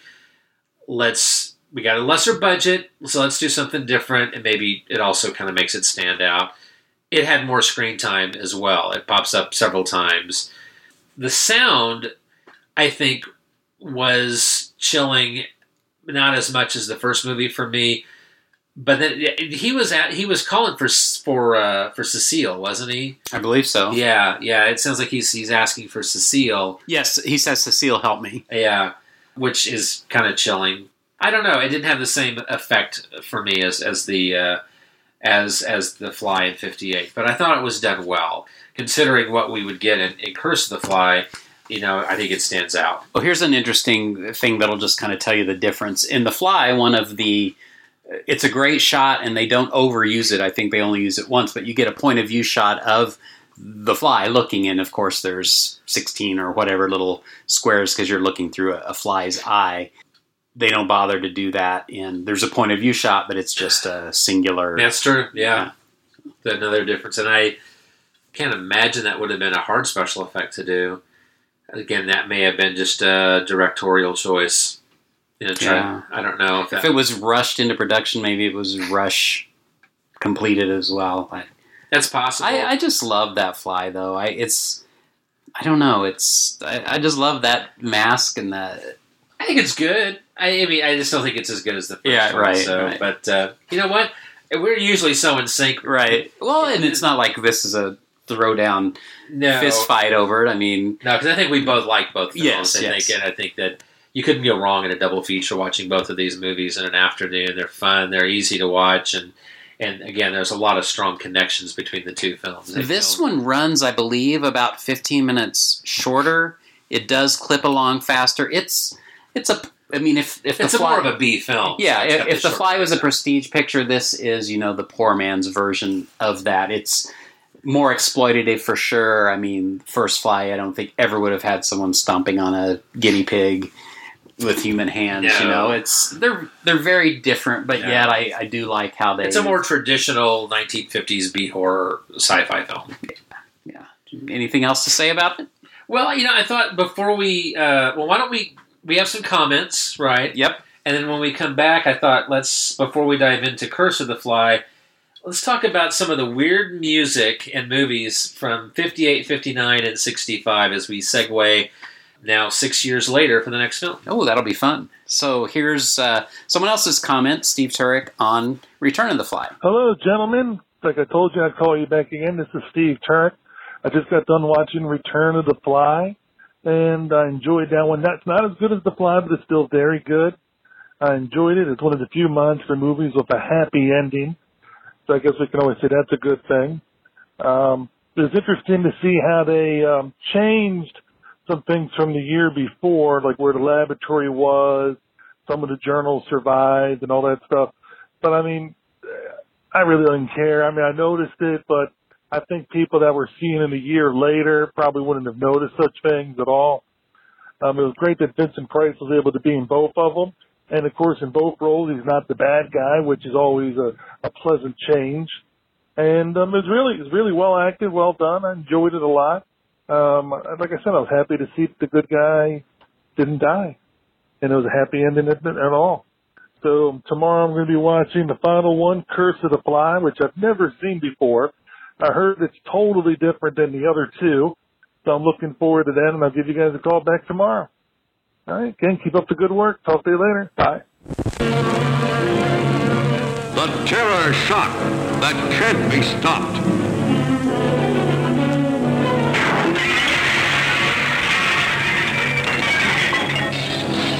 You're not God. You're not even human. You murdered those men, and you made me a murderer, too. Weird experiments of accursed scientists turn human beings into living hybrid hell monsters. Now you hold hands with the devil. Now you run for your life from the terror, the torment, the torture inflicted by Satan's ambassador of evil.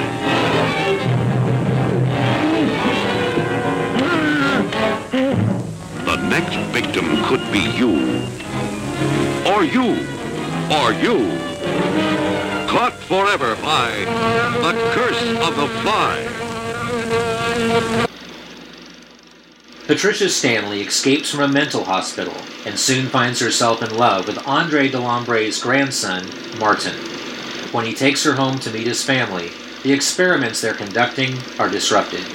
More advanced than the experiments of his ancestors, Martin, his brother Albert, and his father Henri have succeeded in transporting their subjects from Quebec to London, but not without consequence.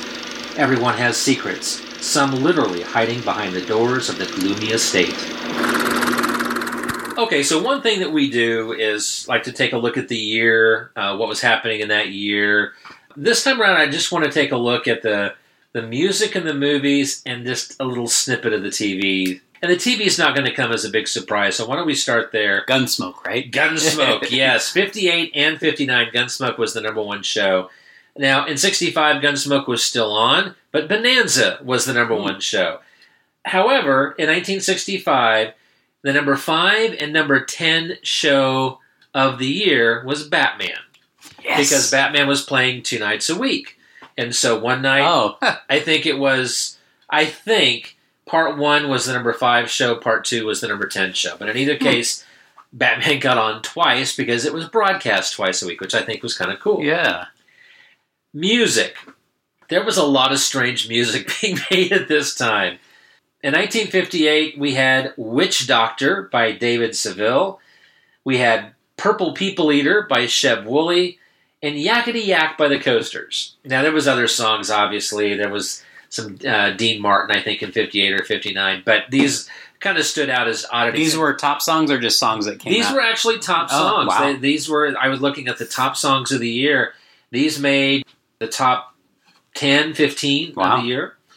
1959, actually the number 1 song, according to Billboard of 1959, was The Battle of New Orleans by Johnny Horton. Charlie Brown by the Coasters was another top song. And for fun and reference, not a crazy tune, but certainly meaningful for us here, Kansas City by Wilbert Harrison was one of the top songs that year. Now, 6 years later, in 1965, things were changing. Musically, we still had a couple of goofy tunes. Wooly Bully by Sam the Sham and the Pharaohs. What's New Pussycat by Tom Jones. But we also were getting some solid rock and roll. We had the Rolling Stones and Satisfaction. Things were beginning to change. Movie-wise, 1958, we had a couple of solid entries from Hammer. Horror of Dracula and Revenge of Frankenstein. We had The Blob, which is coming up on Svengoolie, the second Saturday of May. We had Frankenstein 1970 with Boris Karloff. We had How to Make a Monster, which we saw on the big screen. And have talked about. Yes. The Seventh Voyage of Sinbad. And a little ditty called The Robot versus the Aztec Mummy. In 1959, you've already mentioned, there was a lot of Vincent Price. House on Haunted Hill, The Tingler, The Bat. We had Kaltiki. We had The Monster of Piedras Blancas. We had The Manster. And we had a film which is kind of a precursor of things to come. Terror is a Man, which is one of the pseudo-versions of the Dr. Moreau storyline, which we'll be doing in a couple months here on the show. Not Terror is a Man, but the Dr. Moreau movies. And in 1965, by this point, we have 007 and one of the biggest movies, Thunderball, with Sean Connery. We had Mario Bava's Planet of the Vampires. We had Peter Cushing and Christopher Lee, right, in Dr. Terror's House of Horrors. Mm-hmm. And The Skull. We had, from Hammer, we had The Nanny. We had Monster A Go-Go. Topical, we had Roman Polanski's Repulsion. Roman Polanski just getting kicked out of the Academy. The Repulsion is one of his more memorable films. And Frankenstein Meets the Space Monster came out in 1965, showing that we certainly have some great movies and some less than great. And I think that's a perfect segue into talking about Curse of the Fly, the third film, very loosely connected in the Fly trilogy. In many ways, I think about the only thing it has in connection with the first two films is the name, Delambre. Yeah, we were talking about at lunch. This is like the alternative universe version of The Fly, or as you like to say, and if you're a comic book fan, it's the Earth 2 version, of The Fly. There's some similarities and some differences, and I really don't know why they made some of the choices to change things up, because they weren't necessary. And I just don't understand. And it's made by the same studio, so I don't know why. Well, and I tried to I couldn't find much about this, but this is, I think, a British production. I mean, a lot of Hammer people are not a lot, but some Hammer people are involved. It reminded me very much of when we did Donovan's Brain, and the third movie in that set was The Brain, which was a British version, and it was just a little off-kilter. It was... Well, and I really want to question...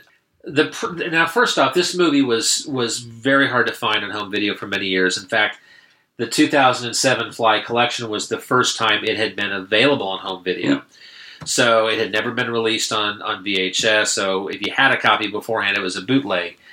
And it wasn't something that gets played a lot. It does pop up sometimes on Turner Classic, or it was on AMC every once in a while. But it's not one of the most popular Fly movies, so it doesn't get played as much. I noticed at the beginning of the print the logo and music at the beginning was of a different video and sound quality than the rest of the film. It felt tacked on, and so I'm wondering if that was on the original print, or if, because the rest of the movie looked good, but if I just noticed, and I rewatched it this morning, and it stands out, as like visually and the audio, it's a definite lesser quality than the rest of the film. It felt like it was tacked on. So I wonder if when this was released, if it was more of a British production, and now for the home video release, they're kind of tacking on the logo because they own the rights to it. But maybe that had something to do with maybe why they made some of the choices they did in regards to the script. I don't know. Yeah, and that introduction is really weird too. I mean, it dawns on me, I actually did make a note, pretty piano music, at the beginning. So that wasn't used through the rest of the movie. No. Really, it was a different type of score. The opening was shot in slow motion. It's the woman that's escaping from the mental institution running away in her underwear. Which is never really... She had a nervous breakdown, supposedly. But, I mean, she never really seems like she's had a nervous breakdown. She seems well. She comes up with a story about, why she's running away, but she seemed... Yeah, I kept expecting that to play in more, like she was gonna... this is just weird. So she does disrupt what's going on with the family mostly because the father... I don't know, it's weird. Just because she marries his son and comes into the family, they have to stop experimenting. It's not like she really poses a threat. Well, I kind of thought that she was going to go maybe bonkers exactly, at some point. Exactly. But she never does. No. And she sees some pretty odd things and never goes over the edge. No. So this whole idea that she was an escapee, and then you have, they're looking for her, and the police come, and then they're like, well, you need to sign off if you're married to her, so we'll release her. Very odd. It made no sense, because at no point does she show signs that she's had a nervous breakdown, that she's mentally unstable. Nothing like that, really. I wonder if the woman from the mental institute, doesn't she go to the police? I wonder if that mechanism was used to bring, because we talked about how the inspectors are such a big part. He probably wouldn't have been brought into the story unless she had gone to report that. But you could have brought that character in, sure, because there is the missing first wife of Martin, and because that's mentioned, right? True. Well, we never found her. Well, she just left. They could have spent more time, not done any of this storyline about Patricia being unstable, and still had the inspector come investigating the missing first wife. That whole plot line with her, Patricia didn't need to happen. And I think if they would have spent a little more time, you could have had a more cohesive script, and again, a little more time and effort, and you could have tied this one in much better to the first two films. I really think it originally was not a Fly movie at all, and they put the name on it to try to cash in or to bring it together, but there isn't even was added late. Yeah, I would agree. Because there is no fly creature in this. They're doing experiments similar, but the results are very different. They're just scarring people, really. They're not really combining. Yeah, I could see that theory, though, because, although they do talk about the teleportation, that certainly strongly is connected with the first film. Although even it's different enough, because in the first two films, it's just like they're transporting across the room. And I'm sure the implications eventually would be larger. But here, all of a sudden, they're, transporting across the ocean, and they don't have it perfected. Why they decided to do across the ocean when it's not perfected? Why not just do from, one city to the next? Because, again, there was not really any need to have the Quebec and London locations. You could have had two locations in Canada, or Quebec and New York, for that matter, if you wanted to do. there was no need to do the London thing unless, again, the film was made in London, or in the UK. But I don't know. Was this the one where when they teleport him, they can just leave him out in space until they decide, okay, now let's bring him back? Or was that Return of the Fly? That was Return of the Fly. Okay. Yeah. Never mind. Which was, we didn't really talk about that. That was kind of a big plot development, and that one was like, oh, we're just going to leave him there, because when he doesn't bring the guinea pig back, right? But he sends off the detective. Essentially, they're both out there, gotcha. And then brings them both back in, which is why they get merged. Gotcha. So let's talk about the cast on this one. You've got Brian Donlevy playing Henri Delambre. Now, he did The Quartermass Experiment. He did Gamera the Invincible. We talked about this over lunch. He's an actor that a lot of people seem to not really like in the Quartermass film. I honestly don't remember what he did in Gamera the Invincible, which I know is the American name of one of the... I can't remember which version it is. It's the American title for one of the original Gamera films. But I think he probably would... I don't know, was he an addition? Probably, maybe... Raymond Burr was in Godzilla? Maybe. Yeah, because he certainly wasn't in the original Gamera film, so that's odd. I'm going to have to do some research on that. But I certainly didn't like him in this. I just didn't... I don't know. I don't know if he was miscast or if he wasn't. Well, supposedly he was hard to get along with. I know that supposedly, if I remember correctly, he had a drinking problem. So, to me, his performance was very stilted at times. Yeah. It didn't seem to have a natural flow to it. It just seemed like he was reciting lines. Exactly. And so he's supposedly, his two sons are reluctant to participate, and he's like forcing them, but he has no... It's just all one level. He doesn't appear particularly mean or cruel to them, or it's just a one-note performance. I didn't care for him at all. No. So Henri is supposedly this is where they make some changes again that weren't necessary. He's supposedly Philippe's brother, and they've altered the storyline so that Andre did get merged into a fly creature, but that Philippe was able to restore him. And so Henri is Philippe's brother, which, of course, Philippe never had a brother, but now all of a sudden he does.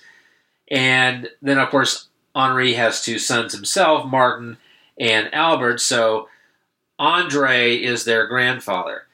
I think you could have easily not changed things and just say that Henri was the son of Philippe and that Albert and Martin were the grandsons, or I guess the great-grandsons of Andre. I think you could have done that. It would have been fine. Yeah, the timeline would have been a little hinky, but no different than Vincent Price getting a few gray hairs while Philippe is now 15 years older. I mean, that happens in movies all the time. It would have made more sense. Changing, Andre's fate didn't make a lot of sense, and it didn't really enhance. It wasn't a big plot point, and it caused a disconnect between this and the previous two films, and I think supports the fact that this might not have always been a Fly film, and that it is a low-budget film. Let's throw the Fly name on there to try to capitalize on the first two films and throw in a few references. And there's some similarities, but I wouldn't be surprised if there was some last-minute changes. They should have done a much better job on the script. The script was written by Harry Spalding, who... His movies, if you look at some of his genre films, they're not A-list. No, he did a lot of horror and sci-fi, but like you said, not A-list. Witchcraft, Earth Dies Screaming, Day Mars Invaded Earth, Watcher in the Woods, which is an interesting Bette Davis Disney flick from circa 1980, which, as I recall, had a lot of production issues. I don't know. I just think that they could have done better on the script. And since you mentioned Witchcraft, a lot of these people were involved in Witchcraft. Don Sharp directed it. Not sure which actress or even a couple of the actors were also in Witchcraft. And if I recall, this was produced by, I don't know if his first name is Robert, but Lippert, who also, I believe, is British. That's why I keep thinking this is a British production. Yeah. But I believe I read that this was a 4-picture deal, and Witchcraft was one of them. That's probably why there's so many same people in it. Very assembly line-like type thing. I don't really believe there was a creative bone in it as far as compared to The Fly and what it was trying to accomplish. One of those obligations rather than a full-on, let's make a film as opposed to here's a film to make. George Baker plays Martin Delambre. He had some James Bond. We're kind of in a James Bond thing here in this week's. He was in On Her Majesty's Secret Service opposite George Lazenby, and then opposite Roger Moore, The Spy Who Loved Me. And then Doctor Who reference number 1, he played the character of Logan in the 1980 episode Full Circle opposite the 4th Doctor, Tom Baker. Carol Gray plays Patricia Stanley, the femme fatale, I guess, of the piece. She was in some other films of the day, Island of Terror, The Devils of Darkness, and the first of our Fu Manchu references. I actually got a couple of Fu Manchu references. She was in The Bride of Fu Manchu opposite Christopher Lee. The character of Tai, played by Burt Kwok. Oh, yeah. It was fun to see him. Kato from the Pink Panther films. And yes, he too had a Fu Manchu film. He was in The Fiendish Plot of Fu Manchu, which featured Peter Sellers, which is probably how he got his role in that. Doctor Who reference number 2, he played the character of Lin Fu Tu in Four to Doomsday in 1982 opposite the 5th Doctor, Peter Davison. Yvette Rees plays the character of Wan. And we've got to talk about her. So, what is the deal? Was she supposed to be Asian as well, like Thai? I think she was supposed to be Asian. Obviously, one of those cases where a Caucasian actress is trying to portray Asian, doing so horribly. And her appearance is just so not right for any nationality. And I never really understood her secretive motives other than, was it protecting the wife, the missing wife, I think so. I don't know. She came across as odd visually, odd performance, and I don't know. I think her motives were just weird at times. I didn't like her character. Her character was an oddity. The seldom seen other brother Albert, who spends most of his time over in London, but does ultimately play a key part in a rather horrific scene of the film, played by Michael Graham. Both Yvette Rees and Michael Graham, lots of TV work. That's about all. I think this was maybe one of their few ventures into the genre. And we have Inspector Shiras comes back, which, from a timeline perspective, is a little odd.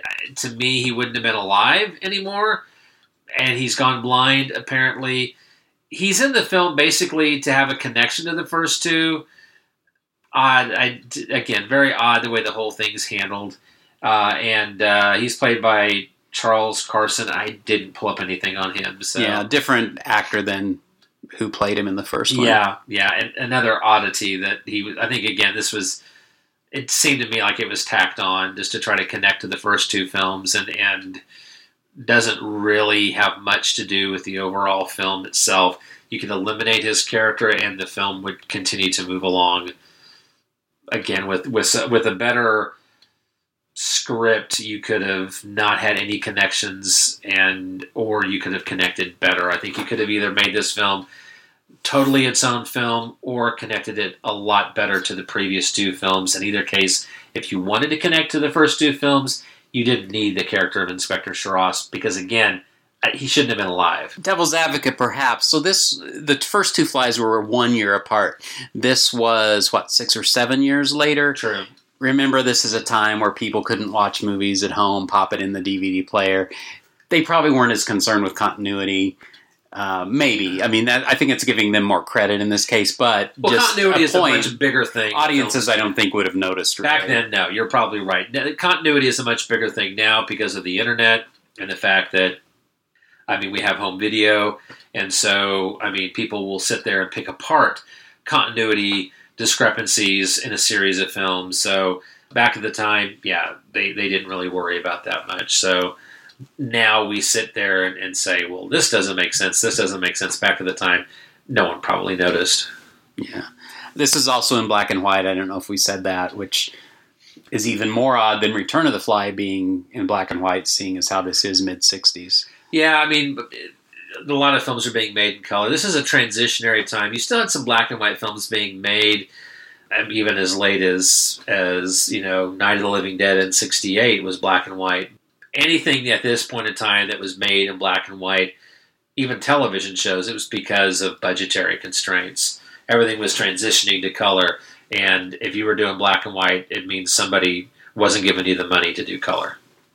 I didn't have a lot of trivia on this one, other than, like I already mentioned, it was never released on any type of home video until 2007, and is still, the only way to get this is part of the box set, and it's the only film in the series that doesn't star Vincent Price. But again, he shouldn't have been alive either, I don't think. Or he would have been older, but Vincent Price contractually wouldn't have been able to do this film because by this point he was under contract to AIP and wouldn't have been allowed to do it. And I don't think he would have done this film. I don't know. Oh, man, if they were making these in modern times, he would have come back for a surprise cameo, and it would have been him in the bed dying at the end, and they would have gone to him.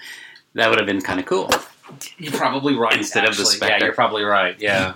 Well, and then this, a rhetorical question, but, some movies will say the end, ? Or something. This one ends with, is this the end, ?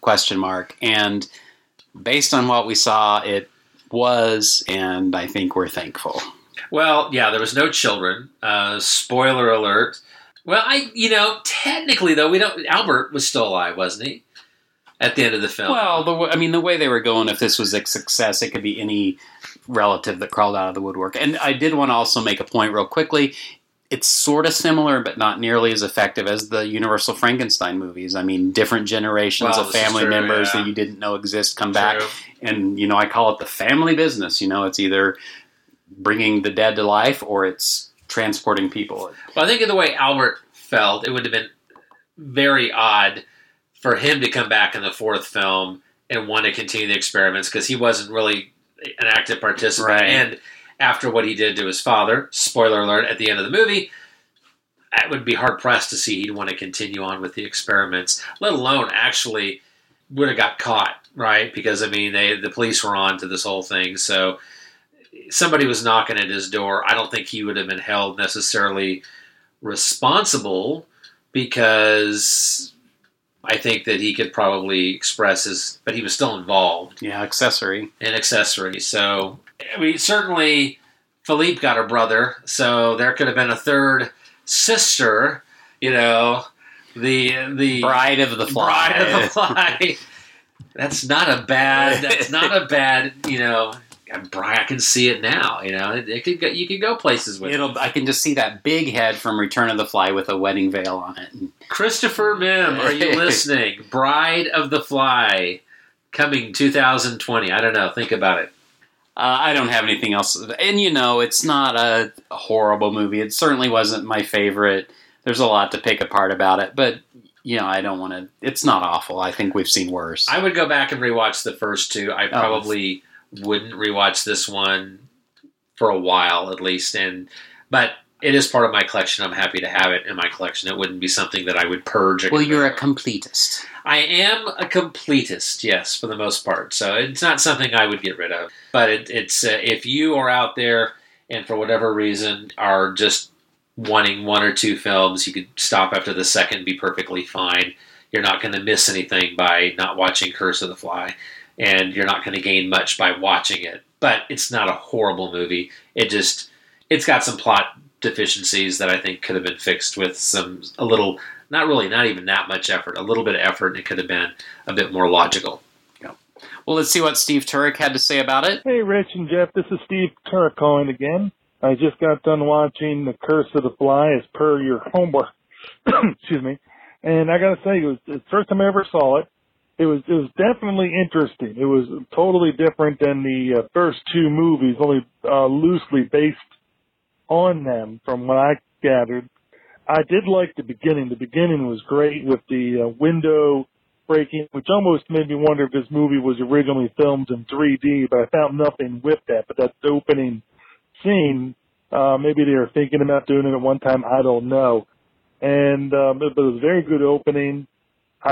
I thought for me personally, I would have played up the insanity, insane or not insane, more before they revealed all the stuff.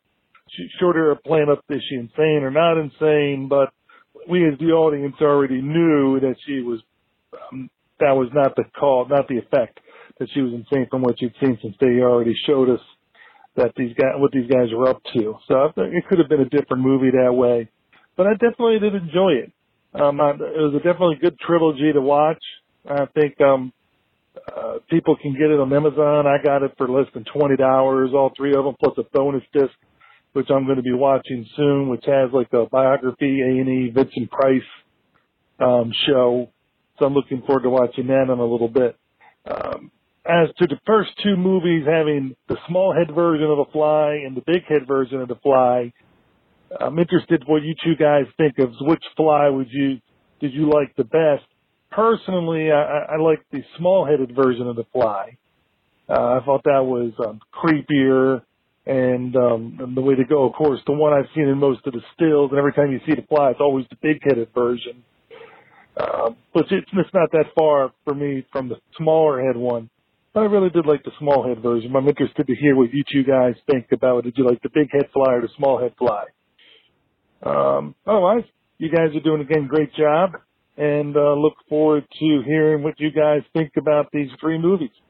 Talk to you later. Bye. Thank you again, Steve, for all of your participation in this week's episode. I do want to mention that Steve followed up online after this, and he gave his ranking of the three movies. And I think, Rich, you and I pretty much agree we'd rank it The Fly, Return, and then Curse of the Fly. Steve actually liked Curse of the Fly better than Return.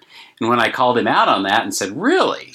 He said, yes, but the gap between The Fly and the other two was huge, and the gap between Return and Curse was very small. Personal preference, that's fine. There is no right or wrong. Just, I was kind of surprised. Yeah, I mean, these are, again, classic horror films, and I think in most cases I'd still prefer watching any of these classic horror films, even the bad ones, over a bad contemporary horror film, because there's still a certain amount of just nostalgia feel watching an old black and white sci-fi or horror film that, to me, is always more enjoyable than watching even a contemporary 2018 horror film that's made poorly, which we get a lot of them, and I avoid most of them. I think you're making a mistake. I think you really want to talk to me. Sorry, I have 3 other interviews to do before this party's over. Yeah, but they're not working on something that'll change the world as we know it. They say they are. Yeah, but they're lying. There is a limit, even to the imagination. Human teleportation, molecular decimation, breakdown, and reformation is inherently purging. Where our greatest creations meet our deepest fears. Something went wrong, Seth. When you went through, something went wrong. You are about to go beyond that limit.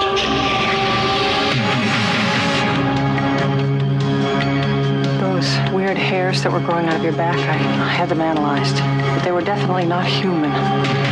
If you saw how scared and angry and desperate he is. I'm sure Typhoid Mary was a very nice person, too, when you saw her socially. No! You're afraid to be destroyed and recreated, aren't you? You're changing, Seth. Everything about you is changing. Oh, no. What's happening to me? Am I dying? I want to know what's going on.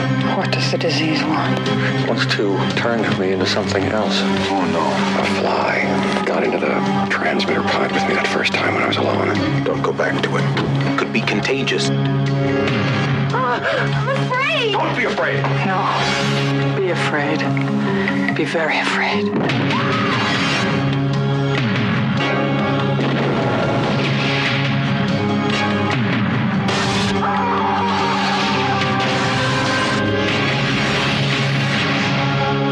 me. Please, help me.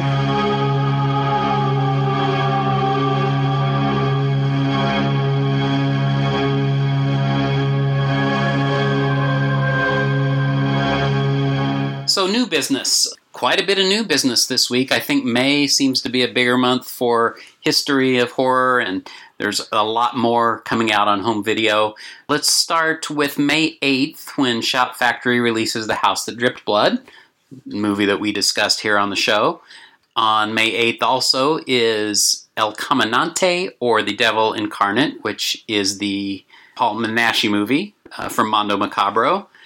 And then Enter the Devil from 1972, coming out on a label I've never heard of called Massacre Video. That probably gives us a pretty good indication of what that movie's about. There are a lot of these little obscure video companies popping up. Like, I just purchased something from Raro Video, a Blu-ray of The Long Hair of Death, and they're doing a Blu-ray of The Picture of Dorian Gray, the 1973 film, later this year. So some of these obscure titles are popping up on some of these equally obscure video companies, which is not a bad thing if they're good productions. So. Yeah.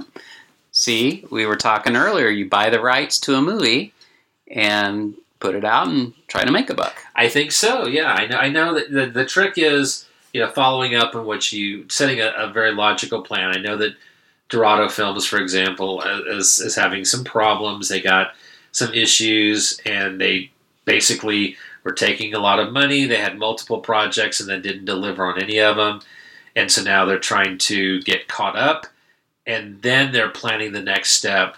And so I think with these companies, it's important to have a very, enter in the business, with one or two films, knock it out of the park, follow up, have great customer service, and then maybe make a couple more. And so I've never heard of this company. This might be one of their first ventures, but I'm curious to see, what they put out. Yeah.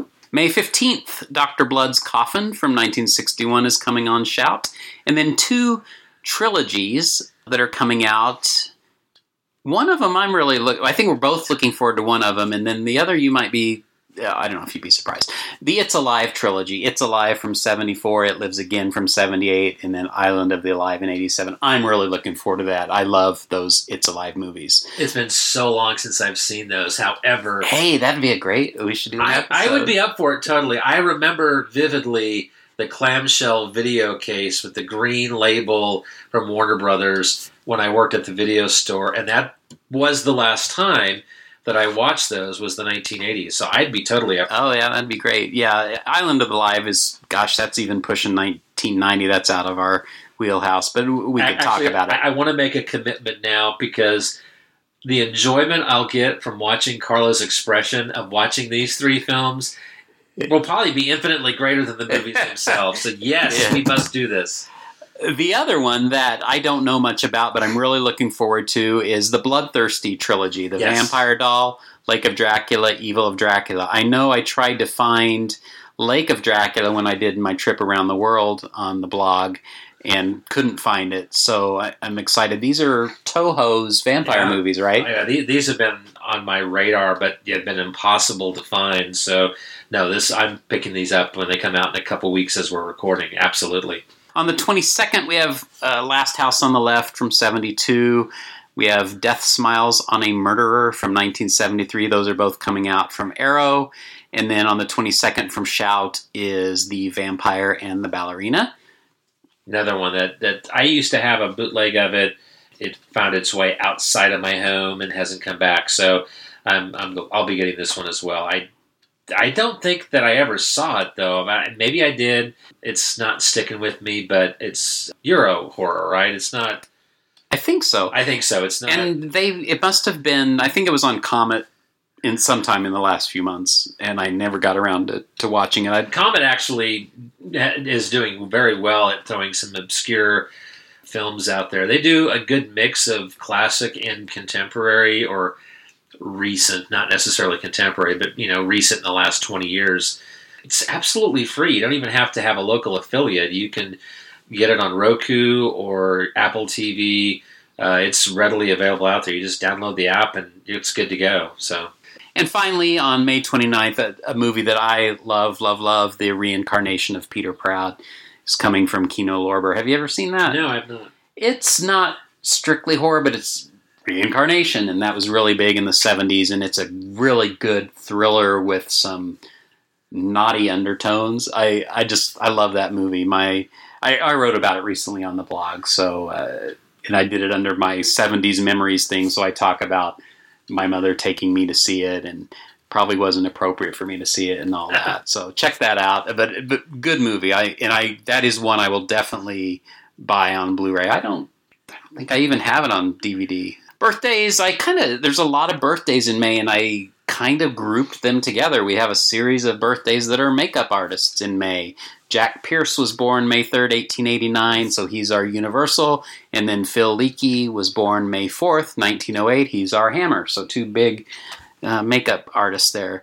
Composers, we had Max Steiner, great composer, May 10th of 1888. And you may wonder why I'm putting this on here. Well, I speak to you listening. Rich will know why Burt Bacharach is on here, born May 12th, 1928. Or will he? I'm sitting here. I think I should know, but I'm going to say no. I don't know. And this is going to be an earworm for everyone once I say this. He wrote The Blob, the song The Blob. I did not know that. Yes. Which is going to be on Svengoolie the second weekend of May. Yes. We had a bunch of famous... The song is now in my head, thank you. Writers born in May. On May 5th, 1922, Joseph Stefano, who wrote Psycho. May 6th, 1868, Gaston Leroux, Phantom of the Opera. May 8th, 1940, Peter Benchley, Jaws. May 13th, 1907, Daphne du Maurier,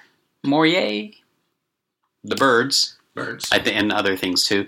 And then Harlan Ellison, May 27, 1934, a bunch of stuff.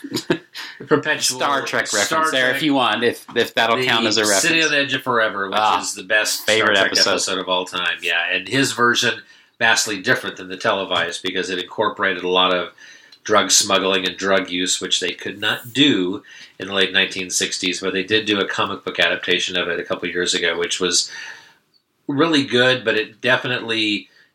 Did you read that comic book? Yeah, it just didn't feel like 1960s Star Trek. He was definitely ahead of his time, but and he's a perpetually grumpy guy. He's something mad at the world, but legendary. Some directors born in May. Val Lewton, May 7th, 1904. Jess Franco, May 12th, 1930. Andre de Toth, 5/15/1913, House of Wax. John Gilling, Hammer director, May 29th, 1912. And Franklin J. Schaffner, May 30th, 1920, Planet of the Apes. And then finally, actors. Of course, we mentioned Vincent Price, May 27th, 1911. And if you'll recall, last year at this time, we were doing a podcast with his birthday friends the same month. Peter Cushing was born on May 26th, 1913. And Christopher Lee, May 27th, 1922. So big month there. Anniversaries. Don't know the specific day, but Curse of the Fly came out in May of 1965. It Lives Again, that we just talked about, came out May 10th of 78. And its sequel, the third movie, Island of the Live, May 15th, 1987. Martin, we've talked about that every chance I get, came out May 10th of 78. And then more Vincent Price. 3, actually, Witchfinder General came out in the UK, May 15th, 1968. Abominable Dr. Phibes, May 18th, 1971. And Madhouse, May 24th, 1974. And then finally, a movie came out May 26th, 72. Another one of my favorites that I love, but I saw it originally on TV, was The Other. Have you ever seen that? It's about the twin boys growing up. It's got it's really good. And then finally, the TV Terror Guide. What can we watch on TV in the month of May? We mentioned Comet earlier, and I do want to mention that at the end of the May, they're starting their Monster Summer, and that will begin May 27th with Gojira and Reptilicus, and they did say Gojira, not Godzilla, so I guess they're doing the original Japanese version, which kind of surprises me. Actually, though, I think Gojira is becoming the more go-to now. Well, it should be. Well, as it should. I mean, for so many years it wasn't available, so I think it is very much replacing the Raymond Burr Godzilla. So. Yeah. On Sunday, May 13th, they're doing a Mommy Issues movie marathon. And then their theme weeks for May, they have Haunted House movies, May 7th through 11th. Werewolf movies, May 14th through 18th. Outer Space movies, May 21st through 25th. And Strange Critters movies, May 28th through June 1st. I thought it was funny. A few weeks ago, we went to go see Cinema A Go-Go. I say we, I'm saying Carl and I, because Jeff couldn't go. I had a bad day at work. Yes, but so we watched Killers from Space, 1954 Peter Graves movie. We get home, we settle into bed, I turn on the TV and surf the channels, and Killer from Space is Those on. both were on Comet. Yes, both that and The Phantom Planet were on Comet TV. I kind of, there's the googly eyes again. So I thought that was pretty funny timing. Over on TCM that we usually talk about, not a lot in May. However, on May 11th, all day long, Todd Browning movies. And some I have never seen, and I don't think, as far as I know, you can see unless you watch them on TCM. But we start out 5:30 a.m. that day with The Unholy 3 and ends at 5:45 p.m. with Miracles for Sale. So everything in between there, Mark of the Vampire Freaks, really be a great day to watch all those. Is the sound version of Unholy 3? I don't know. I think they're in chronological order, so it would be the early one. No, I'm pretty sure it's the silent. Okay. Yeah. And a lot of those are Lon Chaney movies, by the way, if you didn't know. And then we've already mentioned this a couple times. I thought I'd start telling people what's on Svengoolie. We're recording today, May 5th. It'll be too late, but tonight, Earth vs. the Flying Saucers is on. Which is a first for Svengoolie. He's got some new contract, and so they're really not doing Universal films right now. They're throwing some different things out there, and so Ray Harryhausen, Earth vs. the Flying Saucers. Yeah, and on the 19th, 20 Million Miles to Earth. But next week is The Blob. I think we mentioned that. And then breaking all the pattern, May 26th again, Tarantulas, The Deadly Cargo. Is this the third time this year That'd be the second time for that, but that's common for Memorial Day weekend. Oh. He doesn't do first runs. Gotcha. And I don't know how many new movies he has, if the trend will continue on into the summer. I would suspect maybe not. I'm not understanding his pattern right now. We're getting some great movies, but I don't know if his contract with Universal is definitively done. They did do an Abbott and Costello film a few weeks ago, I think, Go to Mars, which was a Universal film, but I don't understand, where everything stands. He did say that Creature's coming back, so maybe it's just they're taking a break and going to go back to those classics. I mean, I love the classics, but they have been playing them for quite a few years.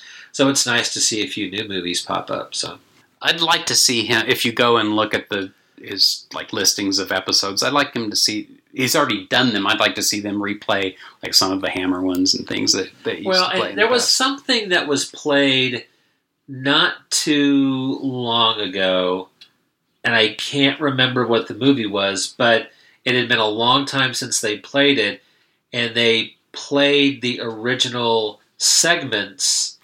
Yeah, I've seen that before as well. And it was actually from pre-MeTV days. It was a very old segment, introduction segment, but I can't remember what the movie was, but it had been, they were able to pull that from the archives. I would wish I'd have been able to see that. I don't have a DVR that records local channels, so I can't do that, but I would have been interested to see some of the old stuff like that, just for nostalgic sake.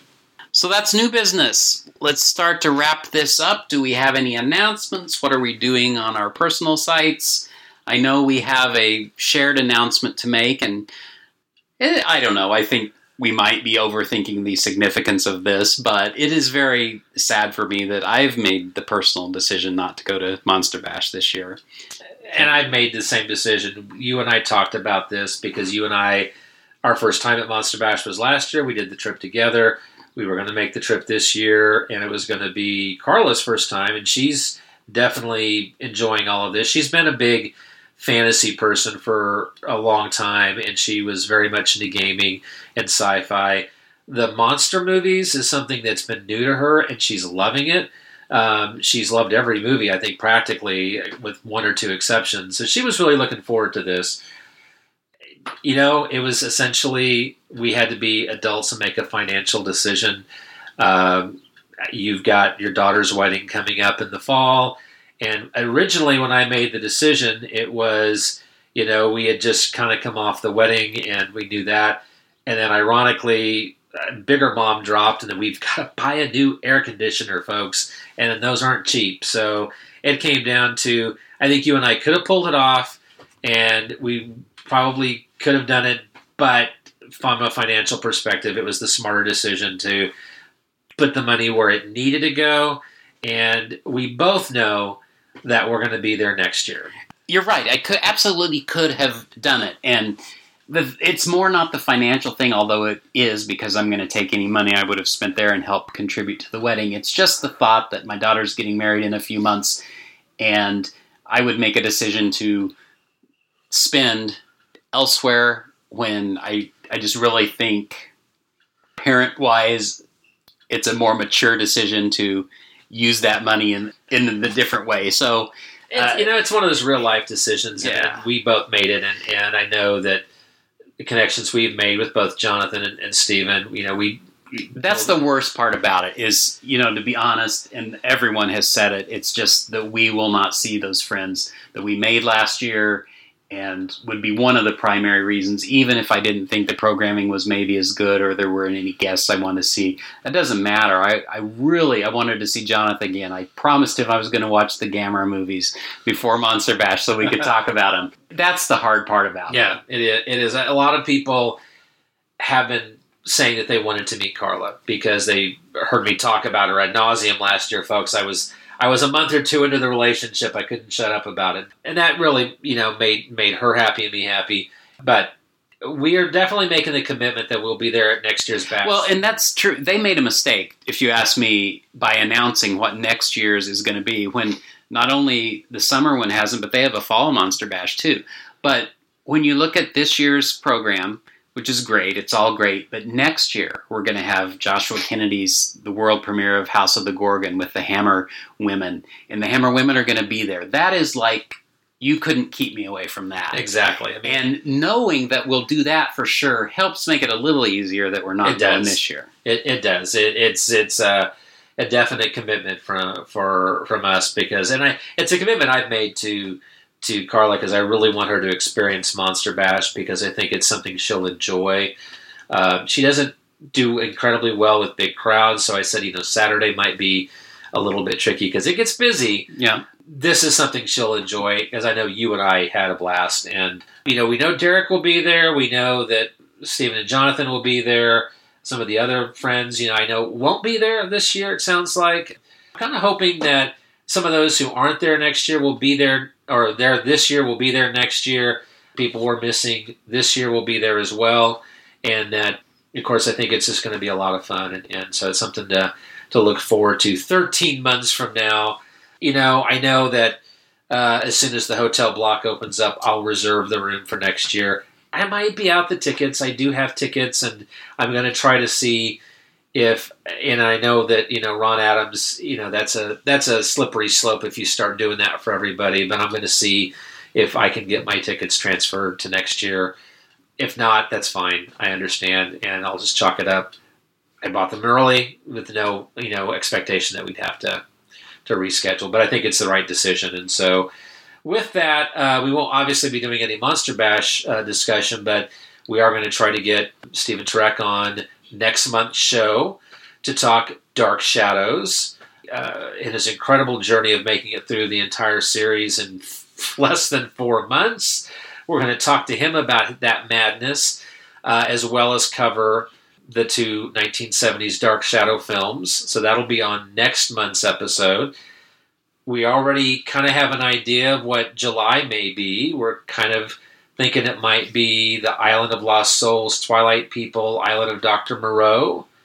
Don't hold us to that. We'll know for sure next month. Even though we're not going to Monster Bash, Jeff and I have already talked that on that weekend, we're probably going to get together and watch monster movies. I want to watch a Bowery Boys movie. I've never seen one, and I would have done that at Monster Bash. So. They're not bad. I have the 2 East Side Kids movies, so if you've never seen those with Bela Lugosi, yes, well, absolutely, we can sit down and watch. And you know what? You reminded me. I have not canceled my room yet. So if there's anyone out there who's a late goer and wants a room, I don't know how we could transfer it, but hit me up, and I could try to. I think what happened, I don't think you can transfer it, but I think once we cancel it, it opens up that room. Because I know that sometimes Creepy Classics will say there's a couple of rooms that just opened. Have you canceled your room? I have not. And we should let people know when we're going to do that so that they can jump in and get them. So if you were wanting to stay at the hotel, look on Facebook.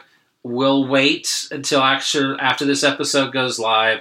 Maybe we'll try to coordinate the effort, but we'll definitely put it on Facebook and say, hey, we just canceled the room, and that should free up a couple of rooms for somebody who maybe couldn't get in, because you really want to stay at the hotel if you can. Yes. It makes it a lot easier to go back and forth. There is so much activity in the lobby, which, I mean, you don't have to stay at the hotel to participate in, but it makes it easy when you don't have to get in your car and drive a block or 2 away.